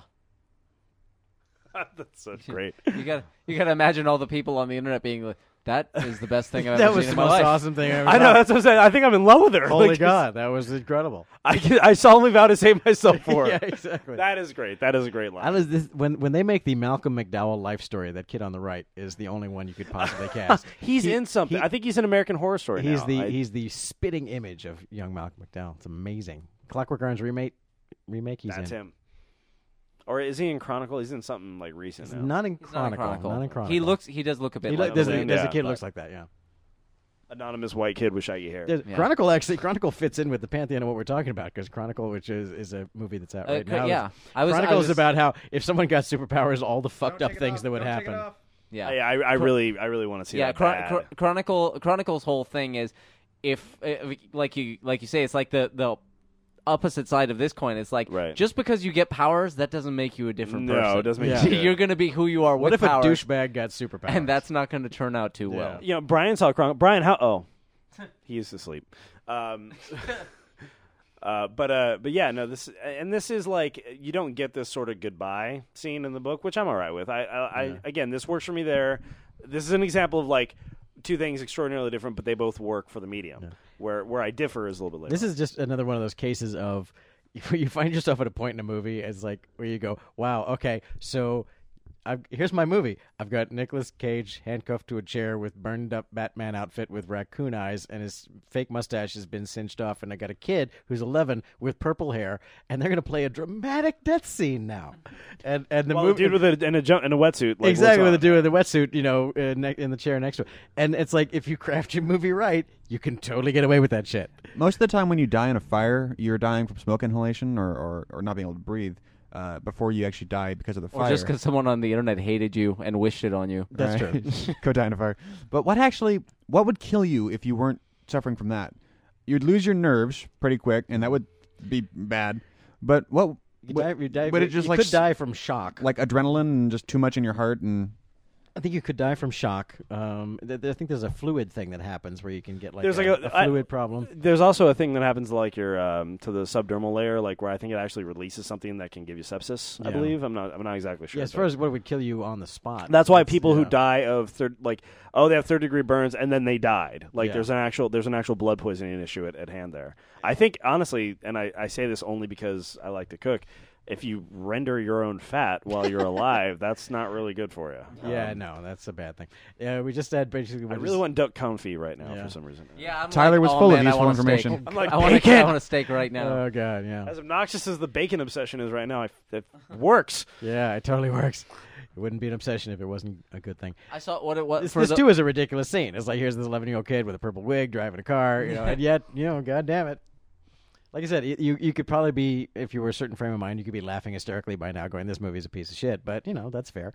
But I'm not. I wasn't. There's honestly the movie that's You play it straight, man. The movie it's amazing what you can do. The movie this most reminds me of is RoboCop, in the sense that Yeah. it's a very sort of like you get wrapped by the end, you're fucking rooting for RoboCop. Yeah. But on the way there, you're watching commercials for thermonuclear war, and Yeah. and they're talking about third quarter losses while their executive is like the dead body is smoking from bullet holes in the background. This scene especially, I him in the mirror, I think is one of my favorite. It really, to me, encapsulates like, okay, dude, you're a superhero. This is what it looks like.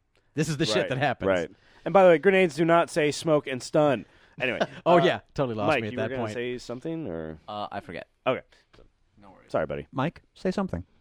For God's sake, man. Something. Uh, You made mean Ebert jokes. I can make a dumb joke too.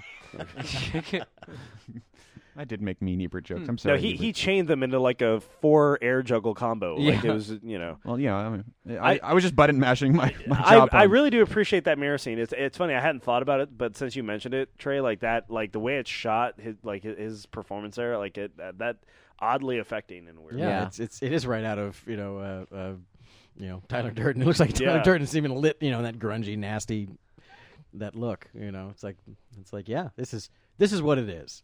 This Right. is the job. Right. It's like this is. So it's like, and it sums up in this scene here. It's What like, works is here's like- this little freaking kid who's like, well, I'm gonna go and take the motherfuckers out. Right. What's your deal, bitch? And because she just saw her father get killed, even though you like resent her father for doing this to her, you're like, fuck it, get your groove on. Like go, Yeah. go, like go do Yeah. it, and then take a break. Another movie that's been talked about. Go ahead. I was Go about just that. going to say it is like we've been talking about. These last couple scenes. Just the movie gets you to a point where it's justified. It's like the movie manages to justify. Yeah, let's see this 11-year-old kid go. Yeah, I want to take see on- her kill more people. Yeah, And that is a tricky turn. That is Yeah. a very tricky turn to take. And then, the trickier turn is when it pays off. That's like, but what if she's not successful? What happens to her then? Right. Are you prepared for that? Is that what you want to see? Actually, weirdly enough, a movie that I just saw the other night, movies out in theaters that we've been discussing in the forums, is The Gray. I don't know if anyone's seen that. Wolf punching. Yeah, Wolf Punching. Which The Gray. I liked it. I thought it was a great movie. They don't make them like that much, and so Yahoo, and I really enjoyed it. But it may not be your cup of tea. But the movie kind of is about that in a way. It's kind of like, what are you gonna do? Right. What are you gonna do? You woke up this morning, and this is your life. What are you gonna do? Right. You gonna lay down and die? You're gonna not lay down and die. That's the kind of the thematic idea of that movie.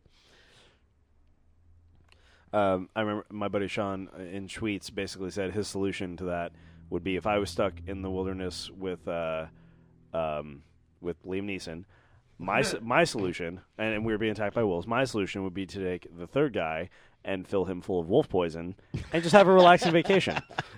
As the joke goes, where the guys are being attacked by the bear, and one guy's laced up his tennis shoes, and goes, "What are you talking about? You can't outrun a bear, dude. I'm just outrunning you." Zing. Yeah. And yet, And here we oddly go. True. Here's the comedic moment. The original Hit Girl costume was actually a little bit closer to this. It actually had the schoolgirl skirt. On it. Which her costume does. It does, She has it's a very it's a little subdued different. plaid. The wraparound skirt. Again, the Romita art it pops a bit better. I love this. I love this, and I know. When she taps the guy to the head at the end is the again. It's like that's the movie you came to see. Right. Hopefully, because that's the movie you're getting. Oh man, through the cheek. Why? This poor guy. Right. Really. Yeah. Just this like casual like you're Boom. dead. Yeah. Put him out.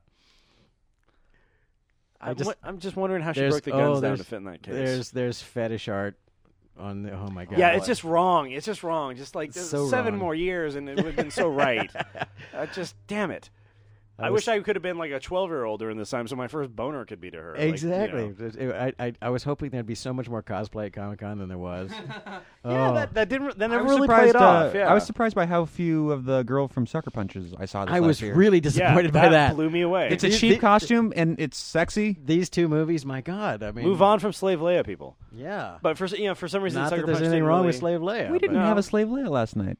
We had a couple chicks dressed up as stormtroopers. For those wondering or listening to this 5 years from now, Yes. there was oh a, yeah, it was we a had party. we do these giant movie night parties, and every year they start. Although not as giant as that one place that has like no, set my up God, like a whole that thing immigration on the forum. service. Yeah, and yeah, shit. yeah. That that's a whole other thing. No, but like we'll do like a big party and then a bigger, and we do 5 a year. And like last year, the big one at the end. If you go to YouTube and type in Cahuenga Labs, which is CAHUENGA Labs, It's Spanish. Jurassic Park. It's Indian. You'll see one of our parties and you'll see the sort of scale we're talking about. And last night we did one for Galaxy Quest where we turned this entire apartment into a convention hall and everyone dressed up in their weird sci-fi shit. And we didn't have a Slave Leia. Yep. We had a Gwen DeMarco. Oh, nice. The really good work with Rope here. We're in the middle now of seeing some cool fight choreography influences, and now we're finally getting to Filipino and Indonesian, and you're getting a lot of the influences from a style called Pencak Silat. And if you haven't already heard of it, How much does Penchax? A lot. If you haven't already heard of it, there is a movie coming out called The Raid, and it is nothing but Filipino and Indonesian and Pencak Silat being used, and it's A very, lot of Penchax. It's very much this stuff. It's very where rope and short knives and long and short range stuff is being used simultaneously. So a lot of the moves she did in that sequence, a lot of that was from Penchak. Yeah, making the guy shoot himself in the head was probably the best. But bet. she's gonna Pretty she's awesome. gonna Yeah. do again. The guy's gonna blow his own head off with a shotgun when she's making her way down the I remember hall. the Red Band trailer showed a few scenes from this. I'm like, Jesus Christ! And I knew the book, and I knew what was coming. I'm And, like, they fuck, actually did. got They it. actually did it. They did it. They actually shot it. Yeah, and it's like God bless him. You know, it's like I like that when she's like that little bit of joy where she's like throwing shots at that guy. Boop boop, you're Right. dead. But yeah, this is fun. And of course, Joan Jett, Bad Reputation. Of There's course. no other song that you Of could have course, used. yeah. Cherry Bomb, maybe, but that's the little cool. magic beanie This right guy, there. see, he catching falls your and blows own, his own yeah. head off. Oh, it's genius. Well, I just I'm talking about like the reloading in midair. Yeah, the reloading in midair. So was cool. John Woo. That was Yeah. to the crown of the head. That's how you do it, Kevin Smith. Yeah, Um, exactly. And the John Woo, like again, that's a almost in a stylistic, almost breaking the fourth wall gun on the mantle because he Right. quizzes her about John Woo films. Of course. Yeah. So Of very course. clearly, he taught her to do that. See that right there? She was about to just cap that guy. She's empty, but she pulled the trigger on him. Yeah. She Oh, was yeah. just going to Dead. execute him. Cold blood, dead to a guy who surrendered. Not Yeah. honorable, Yeah, but but that's how you win fights. exactly. So Exactly. yeah. There was a fight last night where a guy won by essentially sticking and moving and evading and just basically outpointing the guy. And it's like, well, the other guy who fought him, this guy BJ Penn, he didn't fight like that. It's like, yeah, and he lost. Yeah. He lost to that guy by standing his ground and swinging. What lesson do we learn from Exactly. Pop quiz, kids. In a time of war, we never would have left a man behind. I'm That's very why we curious lost. to see if Chloe Moretz, as a 22-year-old, gets a script where she gets to do this even better. Because I think if they want to do an American remake of Chocolate for some reason, then she would be your girl. Because I think if she's able to, you can clearly tell where there's a little bit of stunt doublery, but there's some shots where she's doing some She's shit. doing some serious stuff. And- Yeah, they mention how hard it is because she's 11. It's hard to double her. You know, yeah, they it's just, what midget do you get to? yeah. She did a lot more than you would have thought that she would do. Well, not only that, but Down Front's very own Anthony Alba was in did stunt work for a music video for the soundtrack to this, Yes. and he played opposite Chloe Moretz, and I think she chops him in the neck. And she's already like a foot taller. Yeah, yeah, it's kind of crazy. grow. Yeah. In the video, the only thing you see is she pins his arm behind him and chops him in the neck. But they shot a whole long fight scene that didn't get actually used. Right, but even so, like all throughout that thing, she's again. I'd like to if Quentin Tarantino ever pulls the trigger on his Kill Bill sequel, where it follows the story of the little girl who watched, Beatrix, and which he's talking about doing because that girl is now in her 20s. How crazy is that? Wow. I know. This is a similar situation where I think I think we're it's gonna be interesting. It's gonna be interesting to see her as an action star. Only 6 short years from now, probably. There's a movie out right now that where the lead is a martial artist that apparently to the point where they even dubbed her voice. Gina Carano in Haywire. Yeah. Oh, Gina Carano, she's legit. And that's a Soderbergh film, right? Yeah, legit. Former Strikeforce Women's 135 champion, and she American Gladiator. and American Gladiator Oh, Crush. wow. Yeah, and as a real fighter where- on that's American where I knew Gladiator, her from. she Yeah. beat the shit out of everybody. All the games she did on American Gladiator was just with the jousting one and the wrestle 'em off of a pyramid one. But yeah, Gina Carano. But again, that's the I've talked many times about the actual knowing what to do physically pays dividends in your performance. By the way, this sequence Here is we go. insane. This is amazing. By the way, I love that he's like, "Oh, I'm gonna lug this heavy thing," and that shit is light. yes, It's it's light. it's a tube. It's a hollow tube with one rocket. It's Yeah. maybe 25 Anyway, pounds. so this is and here we go with the payoff, which again you might go, oh, what a bunch of shit. But I I had this toy as a I love kid. it. I was Yeah. like, yeah, Yeah. baby, yeah. This do is it. where I think the movie lost me when I was watching it last time. I didn't know what to think of this when I saw it. It took me a while to rectify my feelings on this whole thing because again, Kick-Ass should not be this cool. Like it's just I feel very strongly about the anima of the character, and I don't think this is it. But It totally worked for me. I was like, Miles because my take on it is like he's just a guy with a rocket pack with machine guns. He's not any Anybody- better than he was before. anybody could do this. He's I just fully willing get to that. do it. He's willing to try it and use it. Plus, this scene is insane. Yeah. He's one of the people who is crazy enough to Yeah. actually just do this. To actually go, I've never flown a rocket back before, but let's give it a whirl. Yeah. Now get Morpheus out of the chair and get out of there. yeah, exactly. He is the one. But also something to be said for the fact, and it's almost a hint to what's about to come with Mark Strong. But Yeah. can we talk about the fact that a huge guy was about to blow away a little Yeah, girl with with a a bazooka? Yeah. Now this scene, Here it is. this fight scene here is this is where they're now they're a team. Like right. It's like well technically she's the only superhero. Yeah. But okay, I'll just kind of spar with the other guy and get him out of the room. That's all I'm good for. But okay, fine. But yeah, her going after Mark Strong here and the again, this is the scene that Mark Strong was reportedly uncomfortable doing. Yeah. And because he's just like, yeah, my God, you could be like hated, you could be a pariah for making a movie like this if if it goes the wrong way. But the way it's played and the way that Vaughn says he like, ooh, yeah, see, boom, take her head off with that kick. The way Vaughn says, like, she's not a little girl. She's a little freaking Terminator monkey that's just, and it plays out that way because what I love about it is she literally, like, climbs up him to stab him and hurt him. Right. It's like she actually is climbing him. She's just this, unstoppable little thing. It's like, yeah, if one of those things was coming at you, you would eventually try and kill it back. Yeah, exactly. It's like, I guess technically it's a little girl, but... The headbutt. I despise headbutts in movies. But Why? If you headbutted a kid, you I've could totally seen- get away well, with it. Right, but I've seen headbutts used in real fights back when the UFC allowed them. And headbutts were a bad choice back then.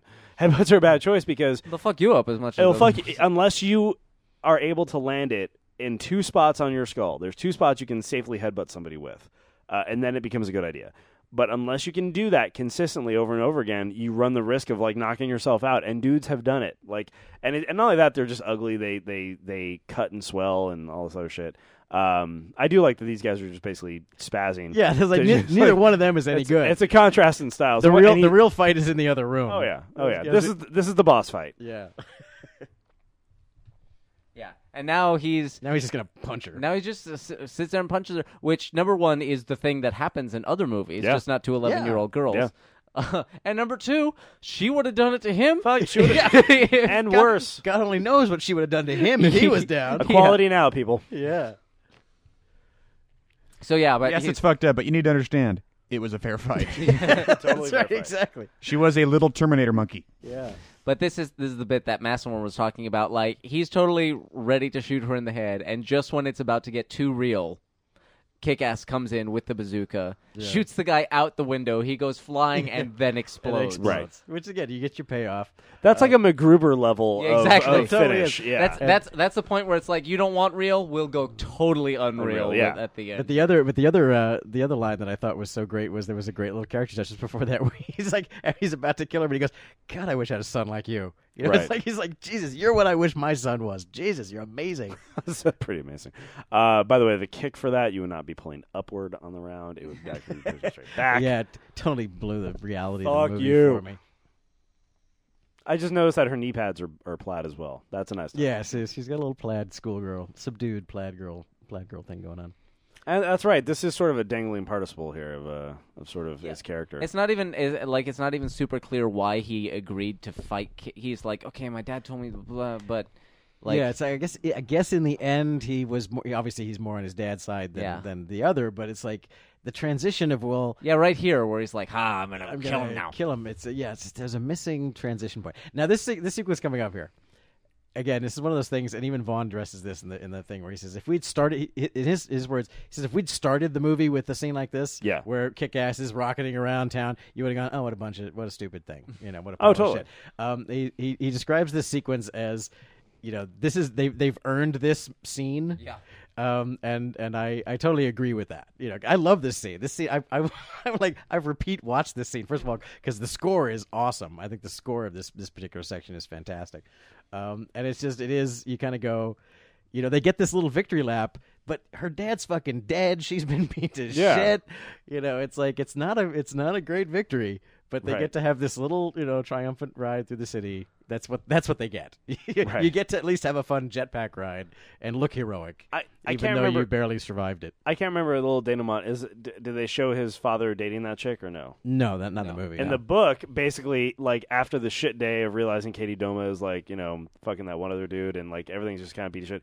He goes home and he catches his father nailing this chick that he met at a parents who have children who have suffered traumatic injury support Nice. group. And it's like, yeah, good for his father. His father's finally That getting would have been some, good. like- It probably wouldn't just fit in the denouement that they have. Right. They're wrapping up 10 little story threads. Yeah, that it would have been weird here because you're like, oh yeah, he has a dad. Like he hasn't Right. come up for the last hour Right, and a half. no, I know. So- And also, Mark Strong's wife has just conveniently not been there. Yeah. Not at all. She's like, I'll let you boys handle this. Goodbye. Yeah, you let me know how it ends. Thanks very much. There we go. Yeah, we already knew her name, but this. Well, actually, it literally is the first time that he's seen her without Without not the in character. mask and, yeah. Yeah, so it's a key moment for her. And man, did she just de-age by about 20 years right there. Yeah, Yeah, it's the pigtails, man. it really is weird how she does look extremely different with the outfit and not the outfit. She has this weird like snarled lip thing she does that and Yeah. again there's the iconic Spider-Man-ish ending. Yep. I'm trying to And remember there's your little what happy school coda. that is. This pretty much ends up in the book. She obviously goes back to live with her mother, but I think her mother dates Marcus or something like that, Yeah. or Marcus is around somehow. But yeah, this aspect is very similar to the book in that she goes to high school, but she's able to fend for herself. Yeah, she's never gonna be. Kids, it gets better, It gets better. Especially if you've especially if especially if you've fucking- murdered 55 mobsters and Right. There Yeah. should be a Hit Girl, It Gets Better video. There should. You know, I used Absolutely to be should. bullied, and Yeah. actual kick-ass comic book right there by John Yeah. Romita, and yeah, Then I just started Poor murdering Malcolm everyone. McDowell doesn't Yeah. get a girl. Now he's going to become the villain. He'll be the villain in Kick-Ass. Yes, there you go. I didn't get laid. pretty much same ending as the book here with Red Mist sort of putting the cap on it, And then ending, and now his new color is orange, and Yeah. and ending with referencing another movie of all things. Who does that? I do like the sort of Oni mask that he kind of adopts here. And that's The Kick-Ass. great Kick-Ass, train right? robbery ending there. Yep. Yeah, right. Absolutely. Kick-Ass, I think I like it more now. Hearing the reasons to like it, I find myself agreeing with most of what was said here. It's still not going to be one of my favorites, but if it's on, I'll definitely watch it. I'm actually curious to watch it again now, just to appreciate it. But generally speaking, this was never really my movie. It was Eddie's movie. Eddie, how do you feel about this movie? Summarize, man. I do like it better now. I would say I do. I can appreciate. I'm able to let go of the book. I'm able to sort of put the book on the raft and kick it out and watch it sail off into the sunset and sort of appreciate the movie for what it is, and let it kind of be its own thing. A couple minor quibbles, but I did find myself being a little bit more fond of the movie as its own. So I really learned something here today. Michael Dorkman Scott. Hooray. We're doing our part. Yeah, I like the movie as much as I did before. I see myself revisiting it, and to be honest, there aren't a lot of recent movies that I feel compelled to watch more than once. Yeah. But Kick-Ass has certainly been one of them, and I'm sure I'll watch it again now and again, if only for Mark Strong, because my God. Oh yeah, I totally hear you. Trey's got a movie girlfriend. I do. I've watched this movie. I've lost count of how many times I've watched this movie on DVD. I'm really. It's right now. It's my study piece. I'm really looking at the moving parts and going, wow. Okay, so how does this work, or does it work? And if I make a movie that's like this, am I going to mind that it's not going to work for everybody? Like, well, no, of course not. The people who, if they pay for the movie, might mind, but that's their problem. But I think it is just an amazing, weirdness of tone, and that you could, some people didn't think it pulled off correctly, or they were disturbed by it. But it's like, well, good. If a movie disturbs you, then it's doing something. Something's actually happening. You felt something. Yeah, that's great. Now you don't have to cut yourself. By the way, additional music by Liam Howlett. That is The Prodigy. Hence all the Prodigy songs used in here. Okay. I think it's a really fun movie. I think it's a, if you like Kill Bill, I don't see why you wouldn't like Kick-Ass, because it's like it's if Uma Thurman was 11, that's the movie you'd have gotten. At one point, she was 11, and she was probably killing guys at that point. I think it's a really well made movie. Like I said, it introduced me to Matthew Vaughn and made me want to go research his other movies. And now I have to go see Layer Cake. Cool. This has been Down in Front. You can always find more episodes at downinfront.net. Subscribe to us on iTunes. Get a brand new episode every single week. Twitter.com/downinfront. Facebook Down in Front Show. Email us at downinfrontshow@gmail.com. Register at the forums. It's a wonderful community. And every week at the forum, we announce when and where the live chats are happening. Go at downinfront.net/live. But the forum and Twitter will tell you when, where, and what movie. Plus, we have this new chat room thing going on the forum, so it's cool to hang out. I'm just saying. Pay for our pizzas. There's a donate button on the thingy. Buy our shirts. Holton Hill Design maintains the website. And until next time, my name is T. Christie. Eddie Doty. Nice Scott. You cunts. And this has been Down in Front. Thank you very much for listening. Good night. Good night. That's a bad word. I'm not even an 11-year-old girl. I'm allowed to say it. What do you dub in the made-for-TV version? I don't. Instead of Is cunts? there a made for? Is there a You carp. like a 30? All right, you kooks. You cods. You cods. Trendsinyourhead.com.